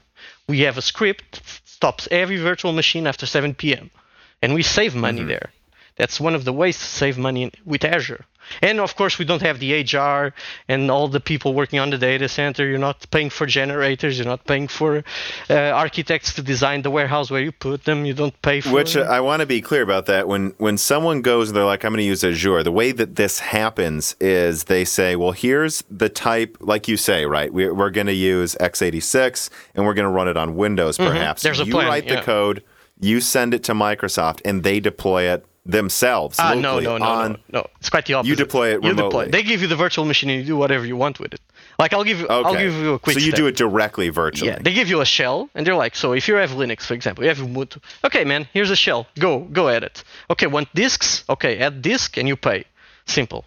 All right, so you got to be. And they usually organize these in different racks, right? They'll say, well, what specifically? It's not like, oh, this is the Azure rack and it has everything in it. It's like, oh no, we want to run Epic because we know our code will run on Epic. Yeah. And so we're going to choose this set of processors, and then you have a rack of just all SSDs that are networked to those processors, and you're like, yeah, we want this many SSDs from that area of the server like database. Yeah. And then we also want this much RAM, which is often stored separately in its own rack, right? And it's like, we want this much of that, this much of that. As long as it's not latency intensive, they don't have to all be right next to each other. And then that's what you pay for, right? Exactly, but it depends. Like if you're a non-partner, they put you in a random rack. Okay, this is where the exclusive club comes in. Okay, like for example, okay, if you just want to stay with the normal people, you're not a partner, which you need a milestone to be a partner. This means X amount of servers, X amount of bill that you have per month, maybe. It depends. For my company, we're really too big, so I think we already were Microsoft partners before because we have Office 365 and Active Directory and stuff. But the thing is, when you start a virtual machine, they tell you, okay, man, where do you want this? We have these data centers in Europe. We have these data centers in the US. Here in Asia, what do you want? And you pick them to what makes more sense to you. Like, for example, just like the game servers, when you try to connect to a multiplayer game, it will literally ask, some of the games that don't have an API and a tool for this will ask you, hey, man, where are you from? Like, for example, Apex Legends and some of the games. I know the games from Azure, they have, like the game I worked on, it has an API that automatically reads your connection and says, okay, man, I'm going to pass you to the Northern European server. And this is one of the benefits. A lot of console games still allow you to do that as well. But this tool from the Azure allows you to auto-detect and distribute the player towards the region that makes more sense to him. You don't want a Japanese player playing on the fly, which is what we need for the general consumer. You know, of course, for us, we go and I want to see the best one. right next to me. That's what I want to do. But yeah, for the general consumer, that's what it does. And this is the type of things that Azure benefits most from the gaming stack. They have a gaming stack. They have a matchmaking gaming stack. And when I did it for the first time, I was really surprised. I was asking my team like, hey guys, how you want to do with matchmaking? Do you want to do like SPMM, which is a skill based, like the guy with the highest skill plays against the other guys with the highest skill, which is what happens in Call of Duty? Or do you want to do like whatever it is, like back in the day? Okay, I'm just gonna throw into a pool of players, like in Gears 2, when it didn't have any concrete matchmaking rules.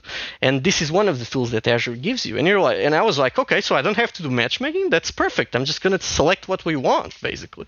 And then you go to the AI. It asks you, hey man, what do you want to do with AI? Do you want us to deploy some type of ghosts, like Forza, for example? This technology, as far as I go on my mind, I think that's the first time that it was used. It was in Forza, at least to make sense in Azure when they debuted it. I think it comes from Forza. Not sure, but I'll let someone correct me if I'm wrong. But yeah, Azure allows you to give you all these tools, all the load balancers, matchmaking stuff. There's a lot of tools that you can use. And when you try to make a game server, it asks you, hey, do you want a real-time multiplayer server or do you want a turn-based game server? Do you want some analytics?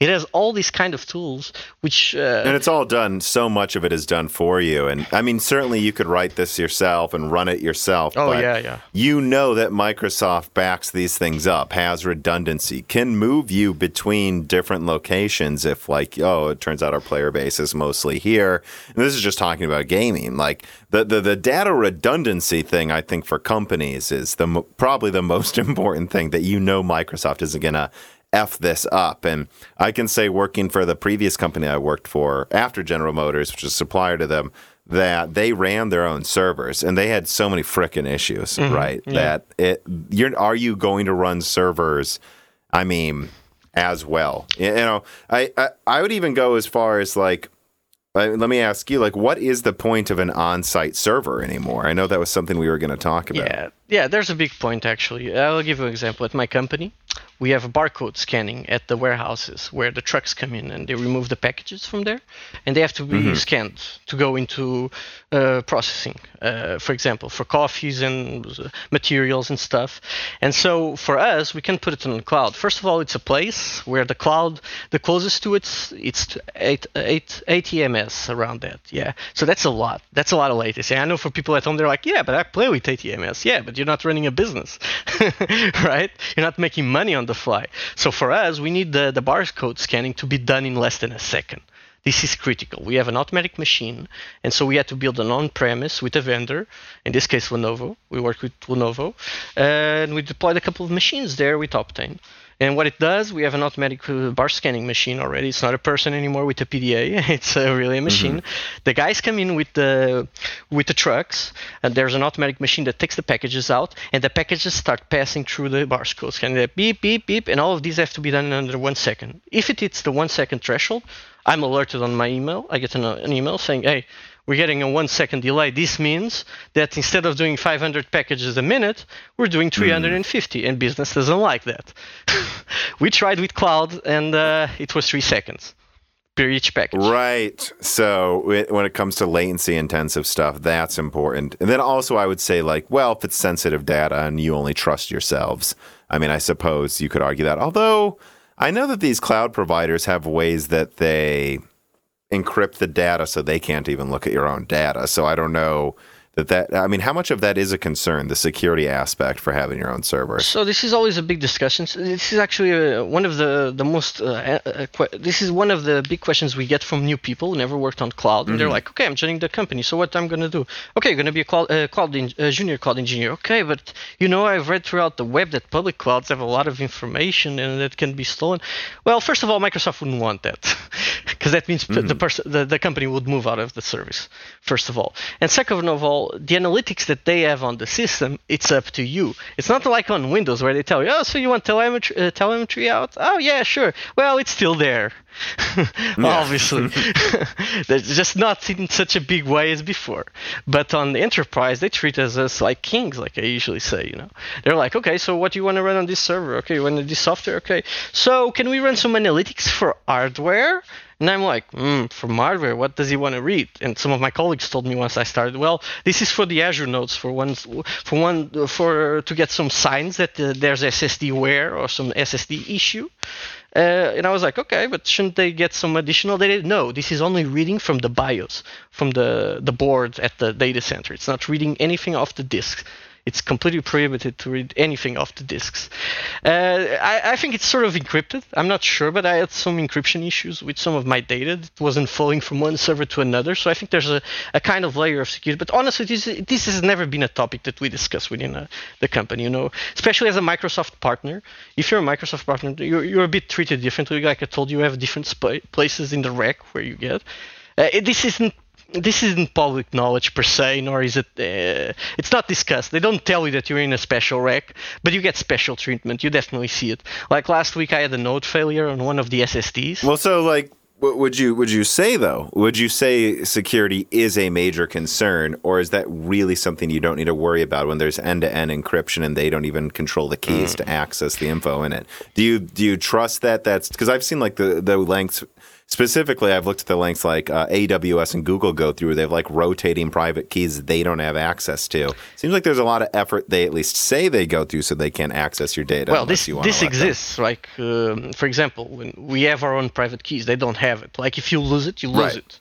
Right. That's why Azure Key Vault. That's a choice you can make. Yeah, that's why they have a tool called Key Vault. It's like KeePass for those who don't know what KeePass is. It's a storage container for your password, just like LastPass, but for enterprise basically. But it doesn't have a search box for some reason in 2021. But yeah, and you put there the stuff, and they can help you. If you delete it, we had one situation where you can do a recovery point for the Key Vault. Like a junior guy deleted one of our Key Vaults, and when you add a recovery point from it. But when we asked Microsoft, like we asked them, hey guys, we lost the recovery point. What can we do? Well, we can help you, man. That's on you. We don't save this. We don't save it. And so you kind of think that is kind of a newbie question then. That is like you don't think security really is an issue as long as you control your private keys. Yes and no, because at the end of the day, it depends on your infrastructure. Like for example, on my infrastructure, security is the biggest reason. I'm not the security head. I'm not the head of security in my company, but the head of security is like, dude, you can't do anything. Okay, so you do SAP or you do Epic workloads, or for what? For emails. Okay, then you only have access to emails. And this starts at the professional level, at the personal level, and from there you go up.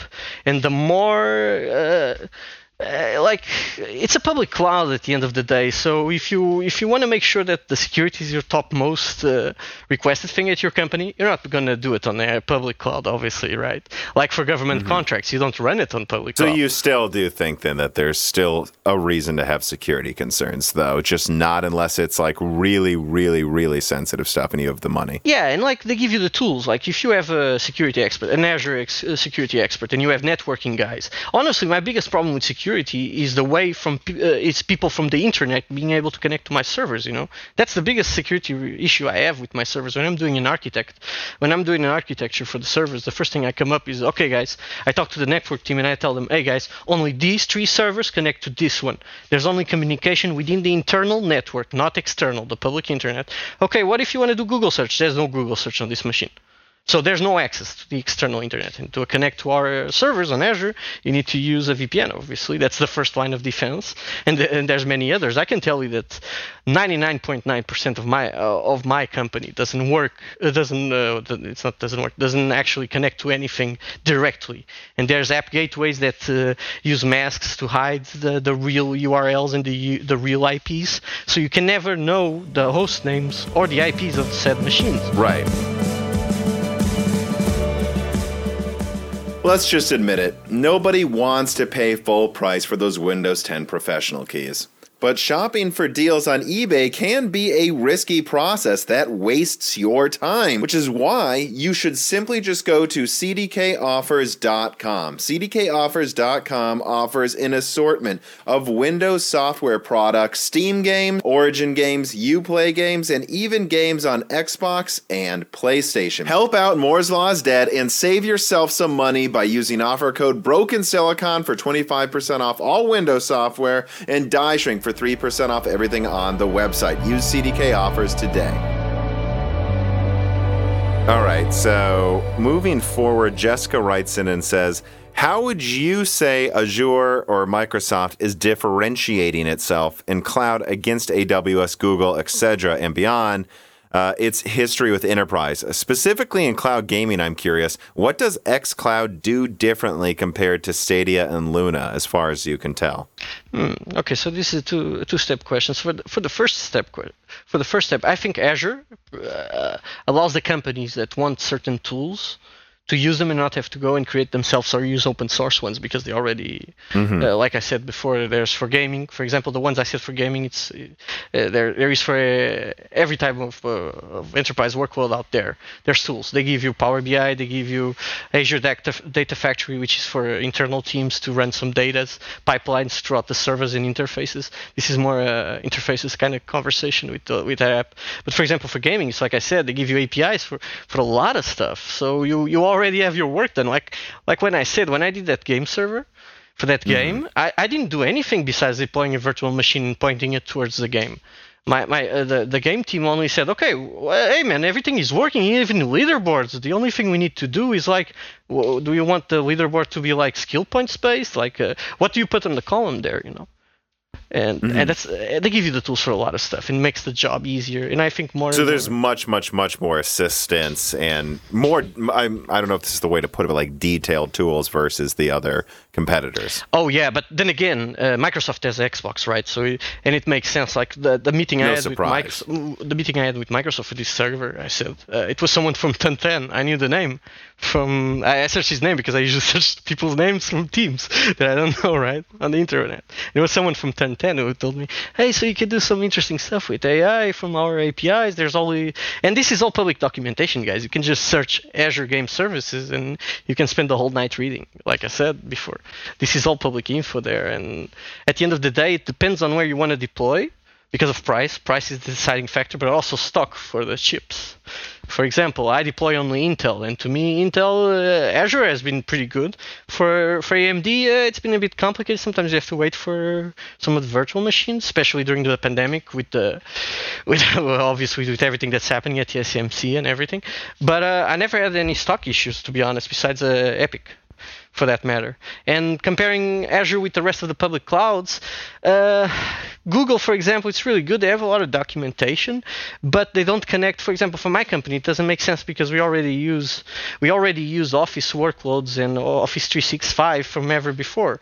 So it would make sense for us to migrate from a on-premise data center to a cloud data center from Microsoft. Not just because we were already partners before them, but because they had a lot of good people there who we already know, and they said, hey, you can come to the cloud if you want, and we have all this documentation, we can help you through the procedures, we actually have deals with SAP to help you for those types of workloads.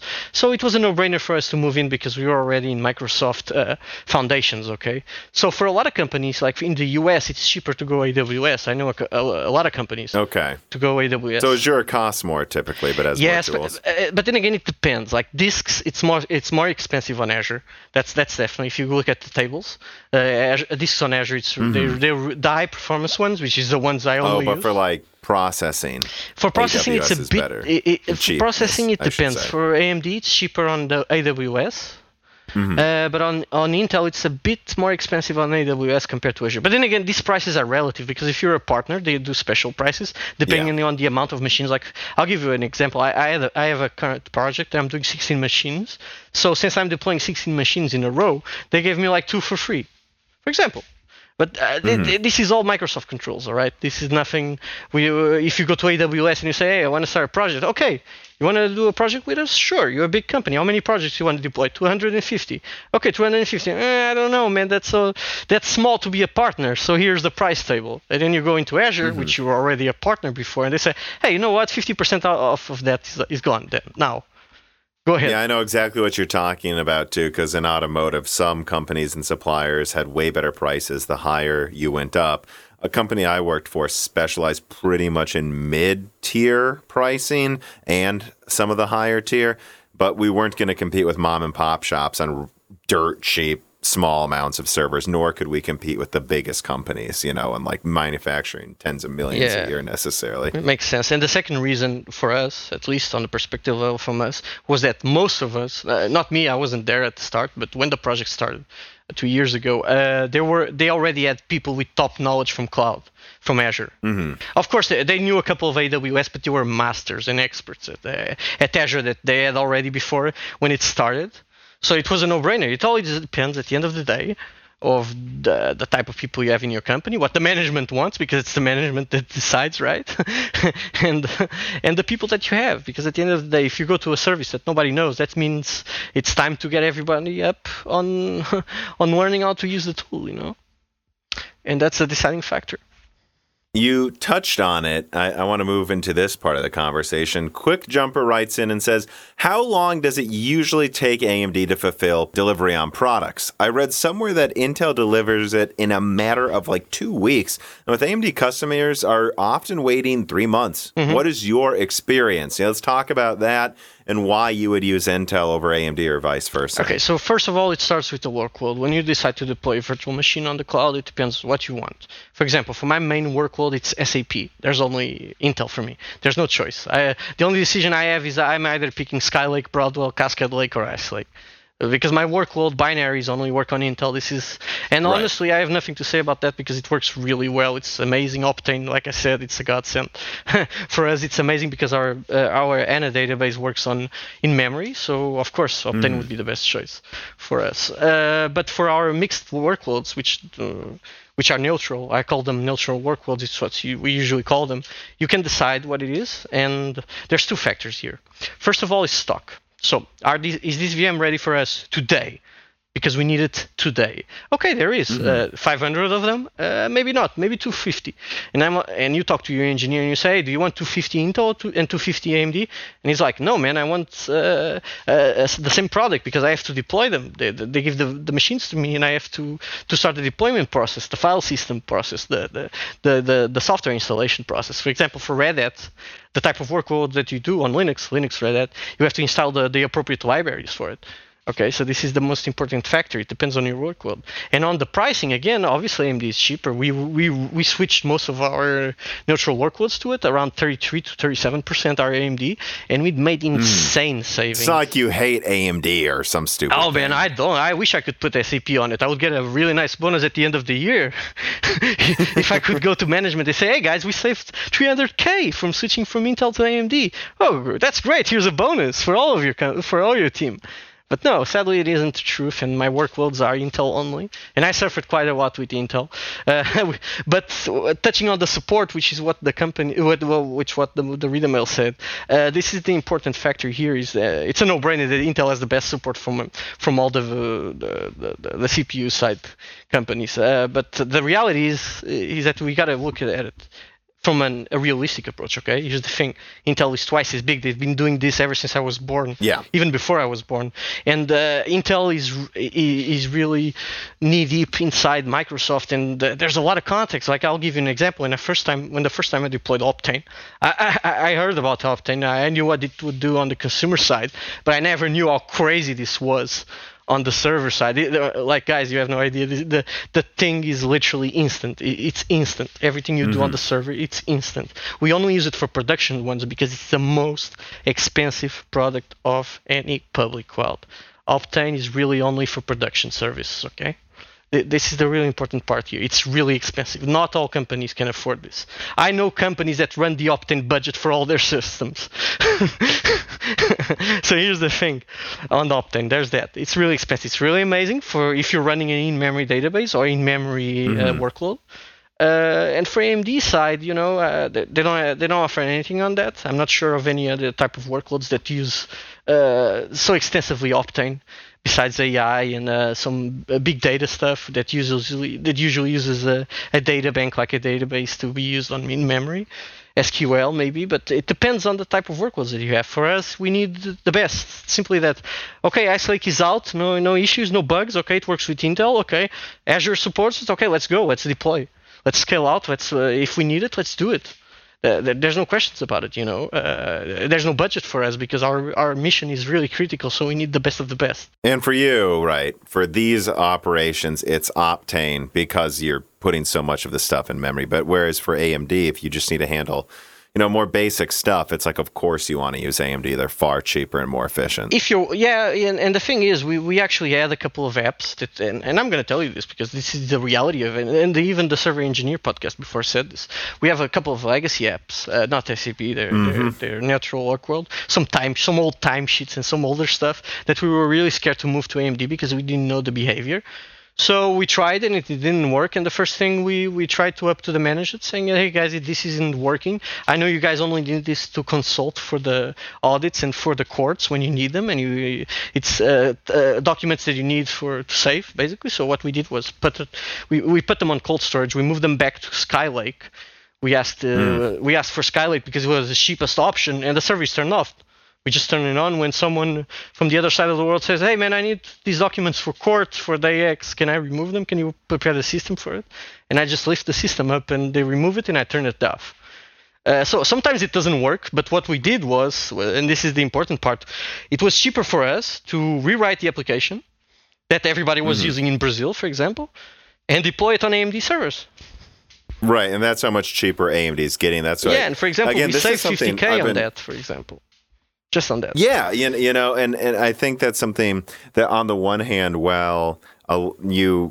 there's a lot of programs that you can't just move from Intel. There are some that if you put in the legwork, you can, and that's why it's the thing I've been talking about since the start of my channel. It's so important not for AMD to be 20% better than Intel, not for them to be 30%. They need to be over twice as good so that it's cheaper to rewrite everything and move to AMD.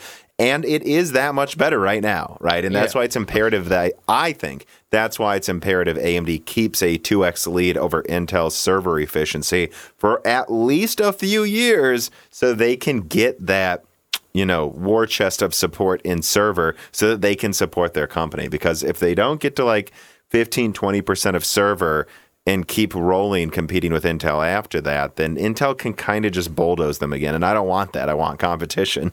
And honestly, at the enterprise level, it's a bit different because the consumer says, okay, I want people to use this in enterprise as well. They should praise AMD and everything. But, I'm going to be honest, in production machines, we don't have AMD because of if something happens on the hardware, it takes 2 to 3 weeks. Because the first thing when you open a ticket at Microsoft and you say, okay, I'm having this issue, the first thing they ask you, and if you pick the category of hardware, the problem is hardware because you look at the logs and saw, okay, this binary is not compatible with this CPU or there's some sort of issue that can be worked. It's a side effect of something, a latency from transcoding or something. And we open a ticket to them and say, okay, there's this issue. Okay, I'm gonna pass you this to someone that works with Epic. And we go there. We wait 3 days. He answers and says, okay, man, can you try this and this and this? Well, we went this process. We did a week. We did 2 weeks. And at the 3rd week, he answered, look, we did all the troubleshooting. This looks like a support, right? There's support chat from the consumer side. We did all we could, so we're going to pass it to AMD. But there's a lot of traffic going in right now because a lot of people requested Epic. So you guys are going to need to wait in line despite being partners, which you don't stay in line when you're a partner. There's a Microsoft guy coming in and, hey, man, what's up? Let's fix this. He actually shows up and fixes it. Yeah, but for example, for AMD, they have a lot of engineers, but it's not enough. It's not enough, and I think this is a support problem. This support problem happens here, Nobody's going to want a production machine that you have to wait 5 to 7 days to get support if it's a microcode issue, okay? Because the platform is new. The platform is really new. And honestly, at the end of the day, it depends on the packages that you buy. If my company says, hey, we need 500 servers right here, right now, and if they're stock from Intel, I'll just take Intel. Because guys, at the end of the day, here's the thing. We need to get them done. By 6, it has to be done, it has to be running, and no issues at all. So that's why I'll keep going with Intel. And like I previously said, I work directly with some Intel guys from Azure side, some guys from Microsoft that I don't know if they were directly from Intel. Some of them were, but the recent ones have been people that maybe they hired. Because they're directly from Microsoft, and what they tell me, hey man, I had this issue back in '98 with this type of application, so we can fix this. And there was one of the issues that we had with Optane, where they're like, you know what, we're going to need to scale this because this is the first time issue we ever seen related to this. We know this could be possible. This was the issue we had on Optane, which was the buffers of the database weren't 100% full. And they were like at 87%. They weren't passing 87%, and so they scaled the ticket up for Intel. And this was on a Thursday. On the Monday, hey guys, we have the patch ready. We're gonna deploy it just for you guys. You try it out, and if it fixes your issue, and if we see more clients with the issue, we're gonna do a public commit to push this update through all the customers using Optane that are having this issue.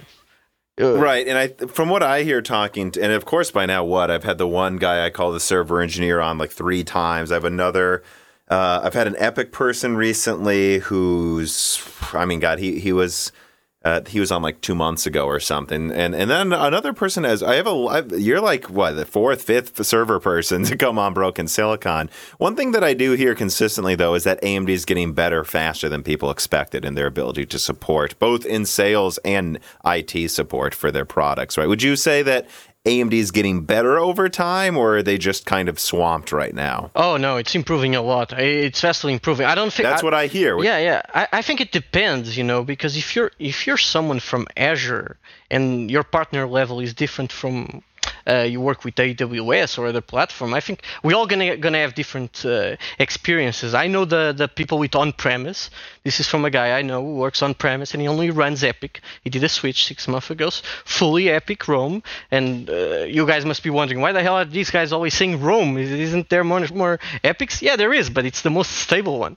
It's the one AMD has the most documentation about. It's the most that they know their stuff. It's the most that a lot of people on Stack Overflow and some other forums say, hey, it works with this. Because when we deploy, we do the same thing as you guys when you have an issue on your local machine. We Google search it. There's no other way. I can open a ticket, but I can't wait for the ticket. I have to fix it now. So I Google search it and I see it. And there's a lot of benefits. Going back to the on-premise person I know, he has Epic and he has Rome in it, and he's really happy about it. And he says every week talks to AMD.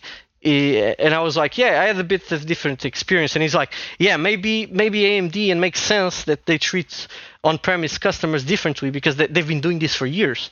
And the cloud stuff, it's new to them. I don't think they deployed a lot of cloud stuff before besides GPU solutions back at the Athlon days, because it was the early start of the cloud, and obviously Intel had like 90% of market share. I honestly don't think people should bring doom to Intel on the enterprise, because I know a lot of companies who aren't moving. We know a lot of companies who aren't moving. Talked to a lot of engineers who said, man, we're not moving because we're really happy with Cascade Lake. Personally, at my level, guys, I had a lot of issues with Spectre and Meltdown during the last few years, and there's performance I've never got it back. There's performance on the legacy application. Which I'm not sure how much there is to say about that, except that you can also confirm what's been discussed on Broken Silicon with multiple guests. Oh, yeah. The security issues were huge. They continued to be huge. They cost you a lot of money. It was still easier to just build bigger servers, unfortunately, than switch to AMD right away. Yeah, and one thing that we did with this, we took a different strategy. So what we did was like, okay, so are these servers used usually, weekly, monthly? Where are they? Okay, this one is monthly. Okay, it's going to stay on Skylake. It's only going to be turned twice a month.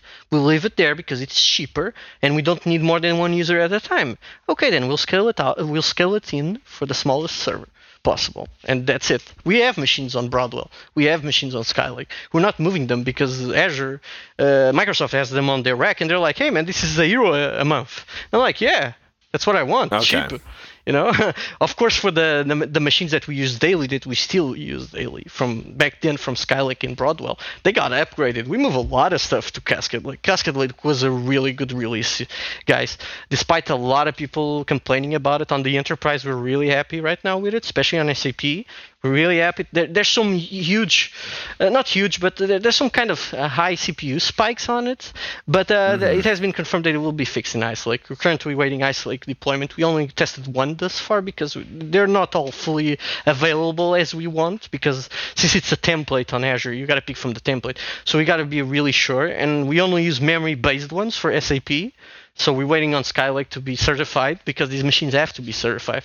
Again, it's SAP workload is an exclusive ERP workload that works across HR, logistics, warehouse, whatever, financial. It's success factors, which is for HR, for timesheets. This is very critical stuff. Okay, if I lose one of these servers, I have financial guys on top of me saying, "Hey, I need to close the month. These servers need to be up, no questions."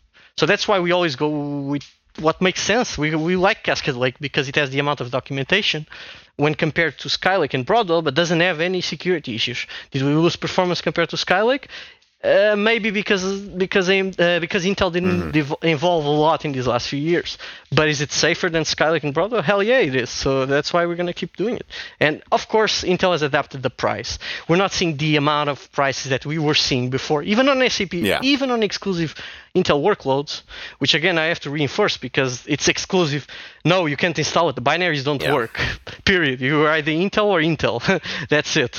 And you're not going to switch ERP because it's more expensive to get out of an ERP system to go to Oracle to use whatever than just stay with what you are and need it. So for me, honestly, I want to see Intel compete on both the enterprise and the consumer. For enterprise, what I want is more security at hardware level. And I think Ice Lake touch on that, and I'm really happy with it. That's why people are so excited about Ice Lake. I think people just, again, it's like, no, but, well, and you know what, actually, and something else to touch on, too, that I thought of just now is, you know, when it comes to the concept of being easier to scale out, to not switch to AMD, people need to remember how many people are just using Azure, AWS. It's not like you handled all of the scaling out at your company. It's like we have the code, we handle it, we lost performance. Microsoft's bothering with making the servers bigger and adding new ones to like Spain or something. They're the ones doing this. Not you. You just worry about the code for a lot of your programs. Not all of them, obviously, but a lot of them. And so it's like, yeah, I guess let's just buy more Azure servers, right? Like, because it is much easier when you're not literally building the servers. It's the point of using the cloud is they're handling all the hardware for you. Yeah, and there's failures, you know. That's something I've experienced in the past year, which is when I got experience with most of the failures, and it's pretty cool what they do with the public cloud. So one weekend I was out for holidays, and I came back on Monday, and I saw that one node, because in Azure the data center works by nodes, so there's a node of SSDs, right? So if one node fails in Eastern Europe, what are you going to do? Right? So what happens is that Azure and Microsoft automatically switch the node. They switch you, they copy you, they make a clone, an instant clone, because there's always a clone ready. They're doing snapshots every minute if it's necessary. You can kind of control that. And they pass you on to another node, and they start you the service automatically, and they send you an email and open a ticket saying, hey man, we had a local hardware issue on this data center. It was not just you affected, but this SSD on this row on the data center, like for example L4, which means fourth floor on the L side of the room, all of them got affected, and we switched you to the M node. You should expect like 0.3% or 0.1% latency delay, for example, but we should be able to fix this up. And then once there's an hardware local guy going there physically, they say, hey, a real human went there and switched the node, so we sent you back. You're back on where you were. And this is the type of support you don't have to worry, because I remember my bosses, they usually speak about this on lunchtimes, because I'm much younger. I'm less than 40 years old, so I don't have a lot of experience with data center. I worked at less than 40 years old, not less than 4 years. No, 40. I'm less than 40. And these guys here that work with me, they're 16, 15. They were at the data center. They're like, man, you saw that issue on Monday? Remember when it was back in the day? They called you at 3 a.m. You had to get your code, go to the data center, pass through the biometrics authentication process, go and talk to the security guard, show them that you're not a fraud guy, get in there, get your proper clothes to get in there. Be careful with the cooling system to not get you freezed or anything.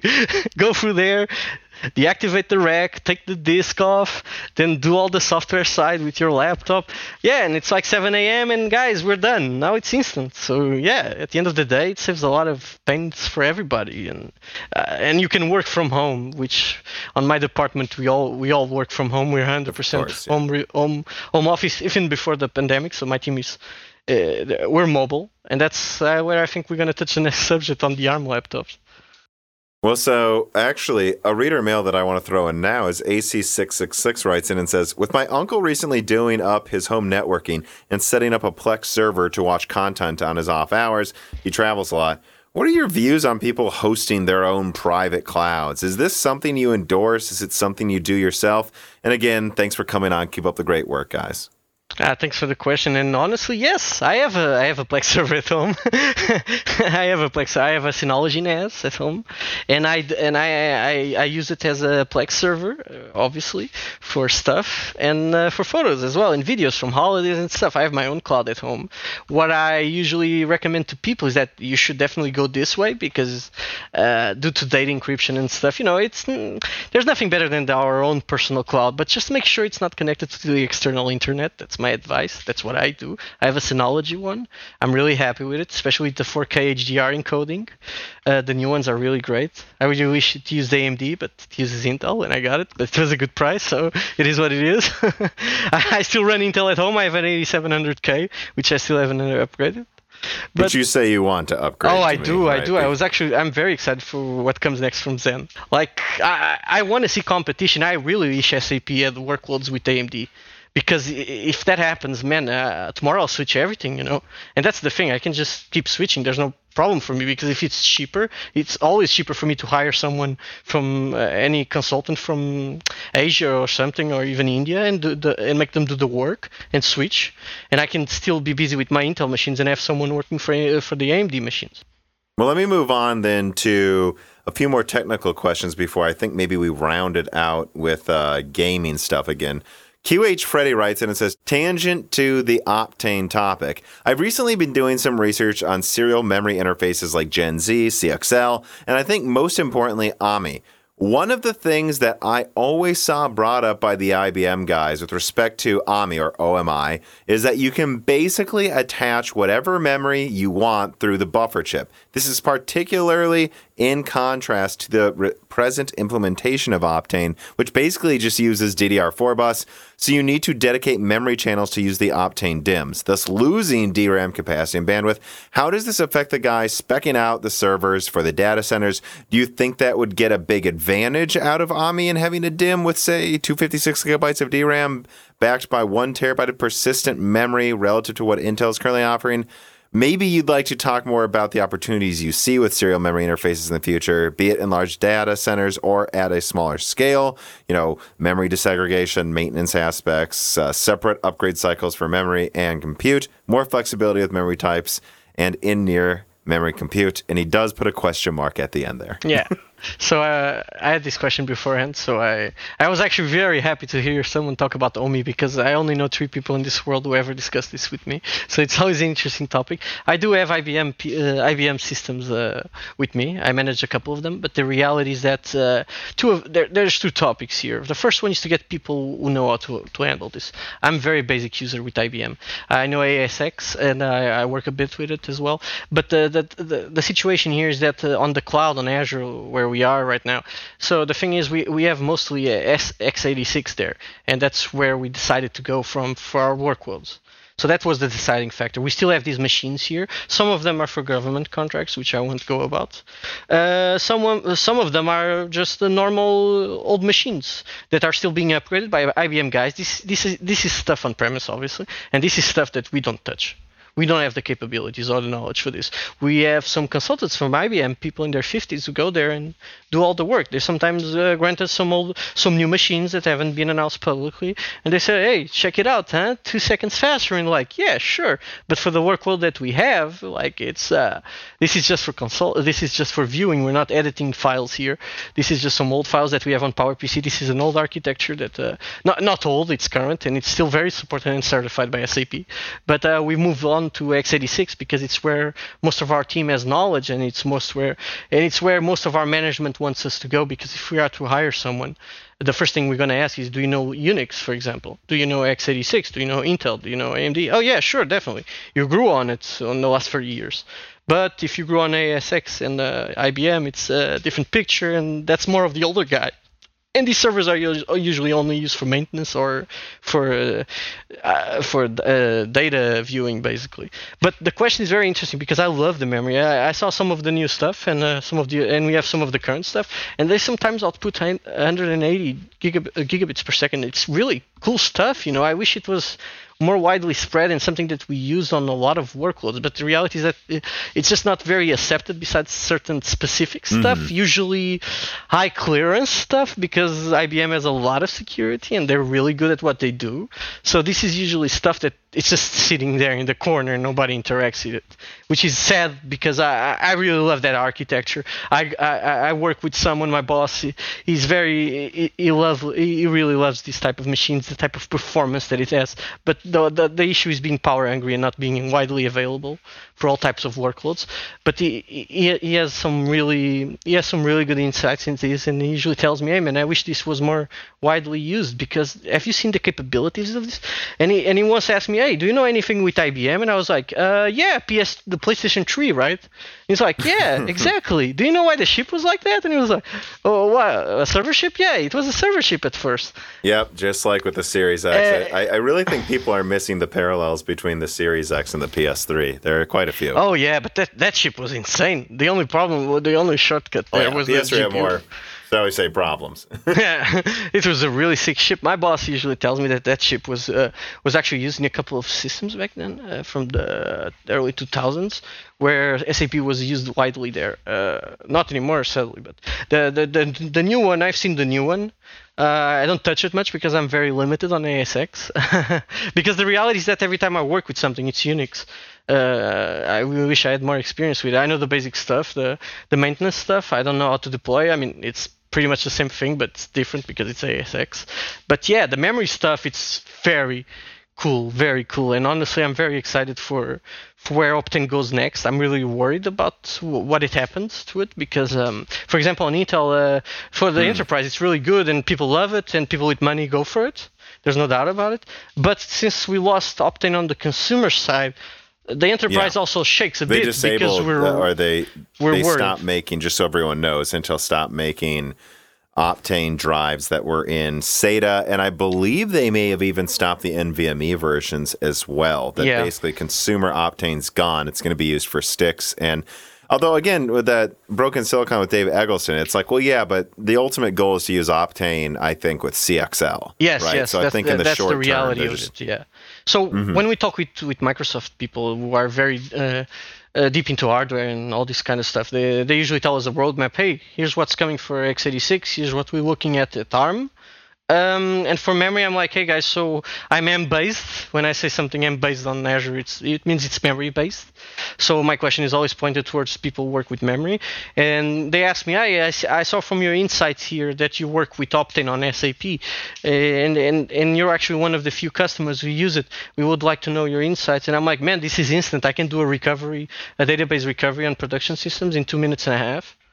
With a really good solution, a really good backup solution that we have from an external partner. And look, I don't even have time to make a sandwich in case of a production system goes down. And for me, I'm really happy with it. It's pricey, yes. That's why I said it's only used in production systems. So we have to cut corners for non-critical systems. But I'm very curious where we go, especially the next architecture for Intel with DDR5. I think that's what we're looking forward the most. We know it's going to be a bit pricey, but we're ready to be early adopters. It is. But they're going to use it. Some people I'm seeing are doubting it. No, guys, Alder Lake's coming out. It's going to use DDR5.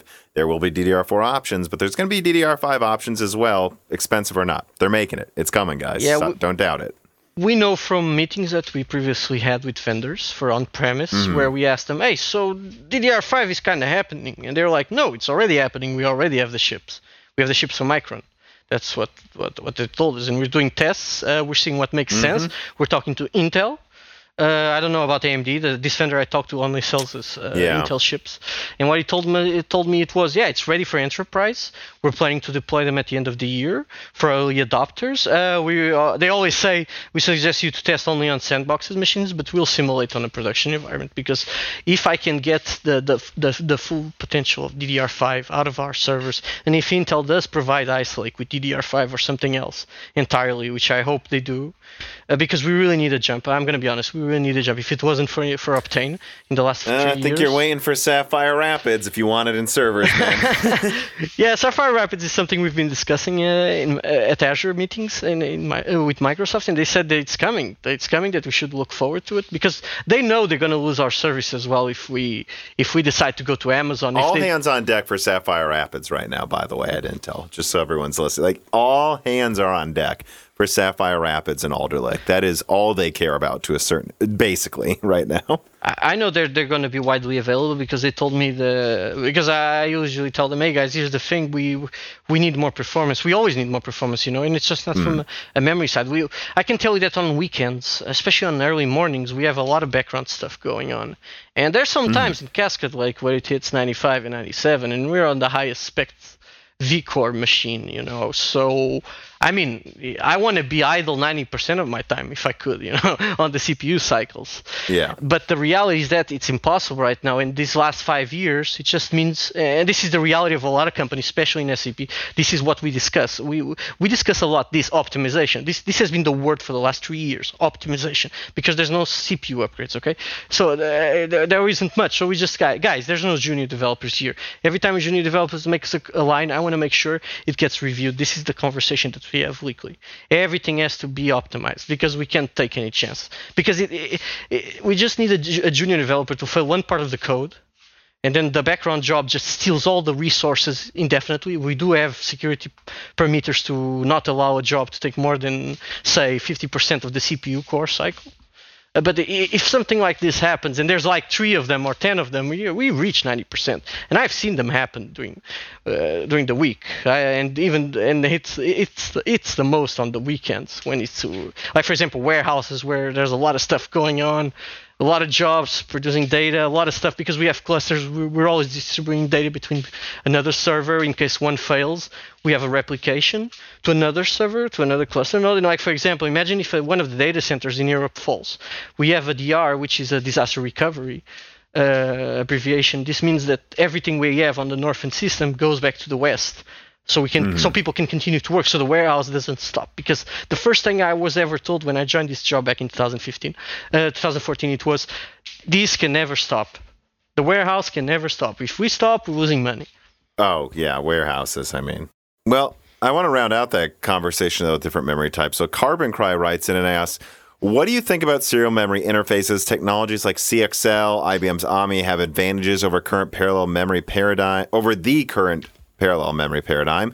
You can attach flash as persistent memory. You could use any DRAM chips, DDR, GDR, even HBM maybe, and combine them. It would require a custom chip or FPGA in the middle, but I would expect Hyperscale would exploit this opportunity. And you could also disaggregate compute and memory far more than ever before, which could make the logistics of building up, maintaining, and updating a data center far easier. You could have all the memory in one specialized rack instead of spread out in each node. How will these opportunities change the various types of data centers, from smaller private settings all the way up to cloud and hyperscale? I think for the cloud ones, especially the Microsoft Azure and Google and AWS and Alibaba, which don't sleep on it, trust me, on Alibaba. They're really growing a lot. I think there's a lot of stuff moving, and we can look at the consumer front as a perspective of what's coming to enterprise. The NVIDIA deal, there's something going in there, okay? Because I'll give you an example. I have people who do GPU workloads, and every time we need a GPU server, we have to order a GPU with EPYC or with something Cascade Lake, and we don't need the CPU performance. That's one big issue. That's why we're looking to the NVIDIA deal, and we're like, okay, this is interesting. They can give us a Tesla type of GPU and give us like an ARM CPU that doesn't that runs lower and it's cheaper to run. That means that the virtual machine on the data center will be cheaper, and we'll still get the GPU performance we need. We're just saving on the CPU, which we really don't need. So on the GPU front, I'm really excited about that. On the memory side of things, there's some cool stuff that Microsoft has been discussing, just like the interesting cooling underwater that they've been developing. There's a lot of type of technologies like that they don't usually come public, so I was really surprised about them coming public because the cloud business is very competitive. There's a lot of spying around. This is stuff that we've been hearing throughout the halls. Yeah. There's a lot of spying, especially, you know who, schematics showing up in the interwebs and stuff like that. There's a lot of corporate spying, just like before, guys. We just don't see it because now we have a lot of hidden stuff within the internet, and corporate spying exists, and that's happening. And one of the things I know that it's happening on the memory side is that we need better memory. And IBM has been pushing that a lot. Intel has been pushing that a lot. Optane, I think it was the biggest evolution of memory that we have seen in the last few years. Despite its price for enterprise, it's like I was saying, if Meltdown Inspector happened, like it happened, and if Intel didn't come out with Optane in the meanwhile, between that time period, I think enterprise was really pissed. Because... Yeah, I mean, I've heard that... And that's why they're desperate to get Sapphire Rapids out so they can compete and maybe beat Zen 3, and at least because if Zen 4 were to come out before Sapphire Rapids is out, Intel has pissed off people so much that if it weren't for a few key things, their support, Optane, the fact that some code only runs on their stuff, they would have lost far more market share than they already have. And a lot of this is momentum, but it won't be momentum for long. Like you said, right? AMD's getting better. AMD's adding new features. AMD support is increasingly good, or better than it used to be. Yeah. People want to switch. It's up to Intel to make sure they get good enough, right? If tomorrow ARM showed up with something much better than x86 and say, hey guys, everything runs here, everybody would switch. Sure, it wouldn't hit production maybe during the first 3 months, obviously, because... when money's involved, there are no fanboys, right? It's like I usually say, guys, look, I'll give you an example. I actually wanted Optane to run on a quality machine, a test machine that I have, because I wanted to run some tests. Management came and said, hey, this is not happening. This Optane module is just more expensive than 400 of our servers. You're simply not putting Optane there. So if someone shows up with something cheaper and it runs, just like on the consumer market, we're going to switch. Obviously, it's going to take a time. It's going to take a few years. It usually works just like everybody have been saying on this show, 4 to 5 years. It's the lifespan of a server. Usually smaller if you're running with infinite money. 2 years to 1.5 to 2.5 years. But this happens because you need more performance, more and more. That's why IBM is still an option for special companies. I know a lot of companies that still run IBM because they're the best. Look, they just got 2 nanometers down, and I'm sure some clients are going to get it. No, they're on 2 nanometers and they frickin' ship something on 2 nanometers. Samsung said they were on 5 nanometers like 3 years ago. They're not. I just want to throw that out there because people do keep going, oh, they're on 2 nanometers. Yeah, when I can buy an IBM chip on 2 nanometers, that's when I'll say they're on it. Yeah. Otherwise, as far as I'm concerned, they're not. For the consumer, no. For the enterprise, I'm sure there's business. Because, for example, like I said, I have PowerPCs that they show capabilities way above anything we have in x86. So there's secret sauce there. It's a really good architecture, like I said. It's just not widely used because it's not in the best interests of these companies like Intel and AMD, which are the market leaders, obviously. IBM just stayed behind, Ever since the Mac has left PowerPC and the console as well, it kind of got in the back. But it still works for supercomputers, which is, at the end of the day, the customers with the most money, all right? So that's the important stuff. I think a lot of stuff that's going to happen in terms of custom stuff. Because if you look at HiSilicon and Huawei, this is something to really look out because they're doing some really interesting stuff. And they have infinite money backup, guys. They have a lot of stuff from Tencent and from all the other state companies from China. So HiSilicon... From a communist government who will spend endless money if they need to. If there's infinite money elsewhere in the world, people are always going to try to push. Like the whole story of SMIC, the company in China trying to do EUV and getting people from Holland, from Netherlands to China. This is something that's been discussed in the semiconductor industry for the last 2 years. That China is trying to get more people into SMIC to get down to 7 nanometers with EUV machines and stuff. So this is all really interesting stuff, and I think we're going to see ARM doing a big jump. I honestly never foresaw this happening. When Apple, the whole M1 situation, I have like 15 laptops here right next to me. They're all ARM stuff, most of them from Qualcomm on Windows, from Lenovo, from Dell, and they're still not up to par to what we have right now on x86. But I have my M1, and this is my daily work machine alongside my Dell Latitude, and for most stuff I just run on the M1, and honestly I get 15 hours of battery life. For me this is a dream. There's only thing one missing here. That's a 5G modem inside, so I can put a 5G and go to the beach to work without a personal hotspot. Honestly, but that's the reality of stuff. For ARM is happening, and this push from Apple, I really like this push from Apple. I think it was really important for the consumer side. And it's already happening in Windows. We're seeing daily commits on Windows. Like, for example, this week, World of Warcraft supported Windows on ARM to play the game. Obviously, there's no good chips to play the game yet, obviously. But it's happening. It's happening. It's happening slowly but surely. I'm worried about Microsoft. I'm really worried. I think the Surface Pro X was an interesting device. We have one here. I have one here with me, actually. I'm going to send it back tomorrow. No, Monday. But I really liked it. But it's the experience. It's worse than on Rosetta on the M1, trying to emulate the x86 apps. I still have a couple of x86 emulated apps I still use, and it runs on the M1. But then again, I'm very interested in what happens next. I think the next for the future for the next 5 years on the enterprise. So why are you worried about Microsoft, though? Is it because you think that Apple, if they continue to innovate at a breakneck pace with their architecture, will make Windows look silly? Or like, what do you mean you're worried about Microsoft? Here's the thing. Windows will never look silly. Here's the reality, because everybody uses it. It's a monopoly, yeah. It's a monopoly. People say, oh, the Mac is growing. Sure, it's growing. Hell yeah, it's growing. Thank God it's growing. It needs to grow. It's a great platform for developers, universal developers that deploy everywhere, okay? All the developers I know that deploy everywhere, they use a Mac, period. Because they can use one device to deploy everywhere. This is the selling point for developers. For me, personally, it's the core being Unix. It's based on Unix. So for me, having a terminal with Homebrew installed on it and working, it's out of the box for me. I just have to install Homebrew. It works for me. And it's perfect. And it gives me 15 hours of battery life. That's why I love this MacBook Air. And the Thunderbolt, obviously. But for Windows PCs, the performance isn't just there. And it's these Qualcomm chips. They're just terrible, you know. And I hope Microsoft with their custom hardware comes forward. I know Google is doing their own silicon. This news actually hit the press today. I actually knew about it a couple of months ago. Someone commented on me, someone who works with Google, that they're trying to do a big push for silicon after seeing what Apple can do. Because everybody thought Apple would hit a stone wall, you know, and I thought too, you know, because Apple was never a hardware company at the SoC level, but they just got so big talent. They got so many big talents. I mean, look, that's what I keep telling people. It's like, who would compete with Intel long term? And it's like, I don't know, maybe Apple. I mean, all they need is money. They have money. They can hire engineers to build CPUs, and they could buy fabs. I mean, long term, Apple's a real force to be reckoned with in silicon. I think. It's obviously not going to hit overall market because they only hit with the MacBook Air. Like, for example, I saw it today. Not anytime soon. Yeah, not happening. No. But 50%, sure. You guys have to understand it.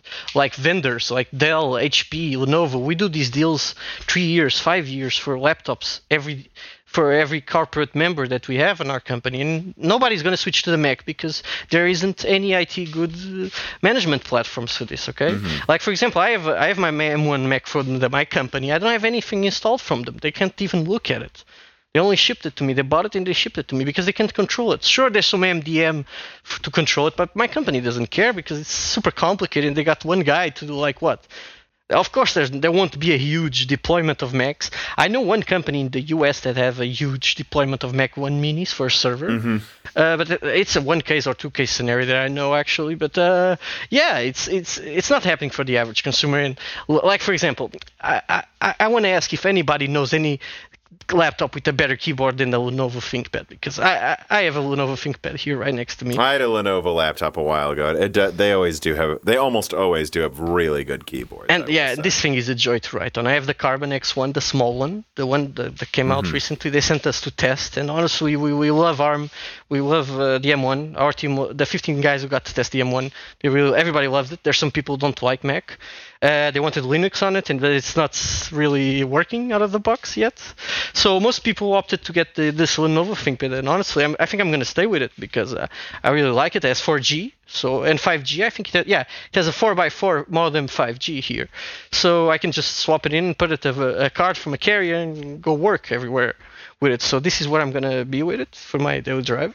But yeah, I think Apple has done a really big step forward. I liked it, and honestly, I'm gonna give you a really good example, guys. I have a 16-inch MacBook Pro, like I was telling Tom, and this thing is sitting here on the corner because this MacBook Air is better than it. And this 16 was $3,000 for me. I bought it in the US when I was there last time. And this thing, it's trash compared to this fanless laptop running an ARM chip that is an iPad CPU and GPU combined in SoC, So yeah, it's the future right here. And I can see it happening for the consumer, especially if it hits cheaper prices. I'm looking at it right now, and the MacBook Air goes for $850 on Amazon. So take it what you want right now. When it comes down to it, it's the overall product that is what competes. You can like the M1, you can like this, you can like that, you can like AMD, you can like Intel. Oh yeah. But if an Intel laptop, even if it uses a 14 nanometer Comet Lake chip, I have a studio laptop that runs Intel and NVIDIA, and it's like, unfortunately, the AMD competitor in that NV15 at the time didn't have as good of a screen, didn't have as fast memory, and cost more without having as good of a graphics card. Yeah. It's not my fault. It's the overall product you buy, and I think when it comes to Microsoft staying competitive with Apple, I think a lot of that in the short term is just going to hinge on Zen 4 and Alder Lake being very good. That's the one thing I do push forward, though, when people bring up the M1, is it's like, well, the M1 came out, before Zen 4, before Alder Lake. So let's see how good those are before we say and on Apple's 5 nanometer, win everything. Don't forget. Which is exactly. So, I mean, of course it's better. It's a custom-built thing running their own with OS. With the integrated memory, let's not forget this. It's actually pretty cool. Let's see what Alder Lake and Zen 4 are. Those would be the fair comparisons. Oh, yeah, no, but I completely agree, Tom. Like, for example, like I said, I picked my Lenovo ThinkPad X1 Carbon for my daily driver. Mm-hmm. And the interview I'm doing this on, it's a Lenovo Legion 7i with a Comet Lake inside and an RTX 270 in its Max-Q, which is my gaming laptop on the go. And I'm really happy with it. I'm not going to replace it anytime soon. Like you said, it's a great product. I can game on it. I can do whatever I want with it.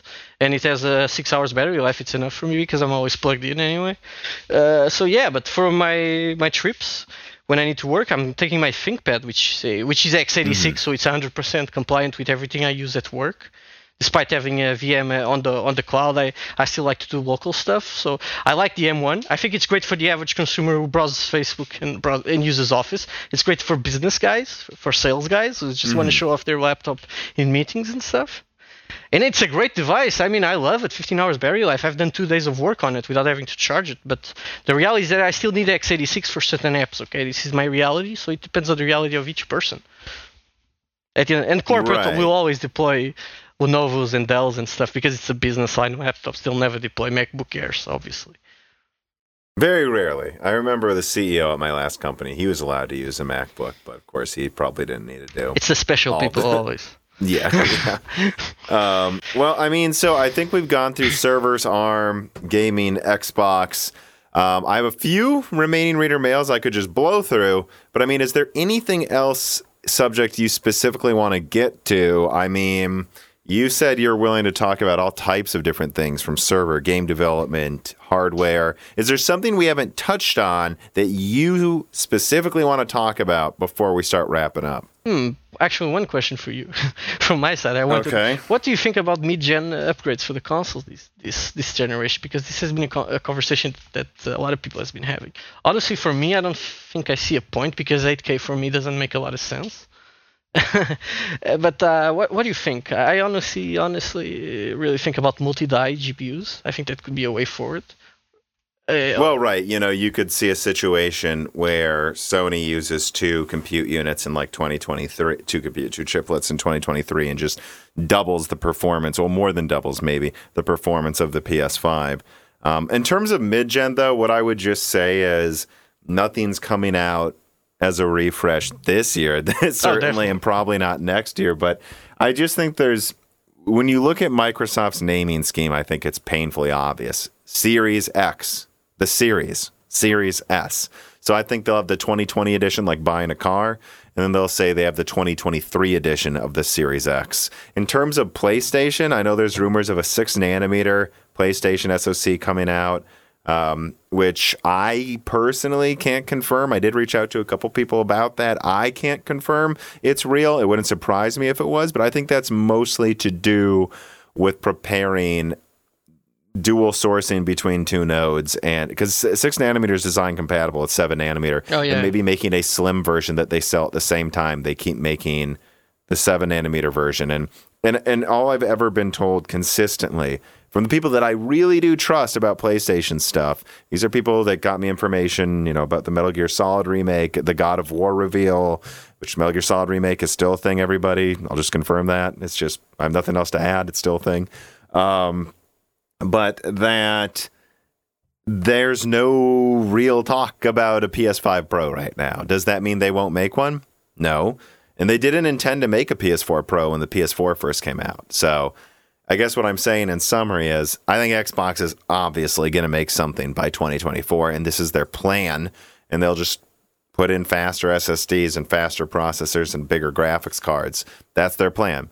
Sony, not so sure. I would expect they're going to release something because they need to compete. But at the same time, Sony, I've really heard they're insisting on sticking to generations. So it would not surprise me if instead of doing a mid-gen refresh, they just had the PS6 come out in like 2025. Like they had a 5-year gen like they used to have, instead of these ridiculously long 6 to 7 year gens. That's kind of what I wonder if Sony will do, but I don't think they've made that decision quite yet. I don't think they will have until the end of the year. All right, that makes sense. And honestly, on the point of the games that haven't been announced, like Metal Gear Solid is part of my childhood, just like Siphon Filter and Ratchet Clank. But honestly, that's a rumor I check on for myself, guys, not for you. I want that game to come out. Well, thank you, Tom, for all of us. No, but seriously, I think that it makes no sense to announce games when there's no stock. They already got a pipeline of games like Horizon till the end of the year. I think Sony's in a really good position, and they're doing some, from what I know from people who work in the cloud industry, that they're doing some big moves on the cloud front, because since here's the thing, I know a bit about Gaikai because I actually knew some guy who worked with Gaikai. I found out by surprise, but he told me that thing has to be renewed, the architecture completely. So I think there's going to be some really big news coming on that front.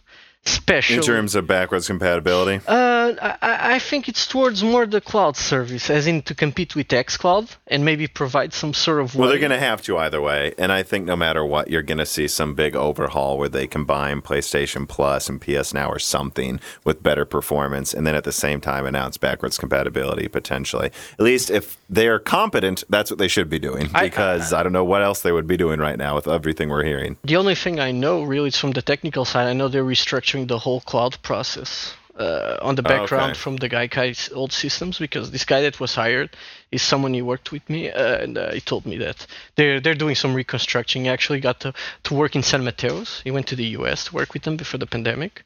And this was a while ago. Guys, remember architecturing a cloud server. So I know I got servers that will only be deployed within 2 years time frame if necessary. So this is just like semiconductors. When you plan stuff, sometimes you only deploy it within 2 years. So yeah, let's see what happens. I'm very curious about this. I think there is honestly a good place to stop it. I mean, I know it's like pretty late where you are, and this happens, though, where I get a guest on I haven't talked to before. Usually the first episode is extra long. So we'll see what happens here. I actually think what I'm going to do is take the back third and most of it and turn that into a die shrink for supporters. Oh, definitely. And then try to bundle those subjects together to be its own conversation piece there. You'll see the wizards of editing, people, when you hear that come out. But otherwise, I mean, I really want to thank you for coming on to discuss your background deploying Xbox as a server APU, which is something no one talks about enough, I think. Azure, the benefits of Azure and its competitors, and of course, everything having to do with servers, CXL, Optane, all of that. I know that there's a lot here for the diverse set of Broken Silicon listeners. And then, of course, I think another Die Shrink here just talking about the tech and the upcoming PlayStation stuff as well. So I think we'll do that. I mean, I want to thank you for coming on. I don't know. I mean, any last words, anything to plug? I doubt so. You're an anonymous guest. I mean, anything to plug or any last things you want to say to people listening? From my side, I would just like to thank the community. And I think there's some answers we didn't answer from the questions, so I can do it offline and you can post them. But I would like to thank you and Dan and all the guests from the previous months and years, because you've kept me company while traveling throughout the countries while I was working. So that was it was a very big point. Yeah. Podcasts are such a godsend for travel now. It's ridiculous. I can't even. I used to drive 9 hours to college, and it was just madness in terms of how bored I would get. Oh yeah, I have 2 houses, so I drive a lot, 6 hours. And and just especially the off week with Dan, it's just been awesome. So I just like to thank you for that. And I hope I can pass some knowledge on. You did, don't worry. So, I mean, thanks for coming on, and thank you everyone for listening.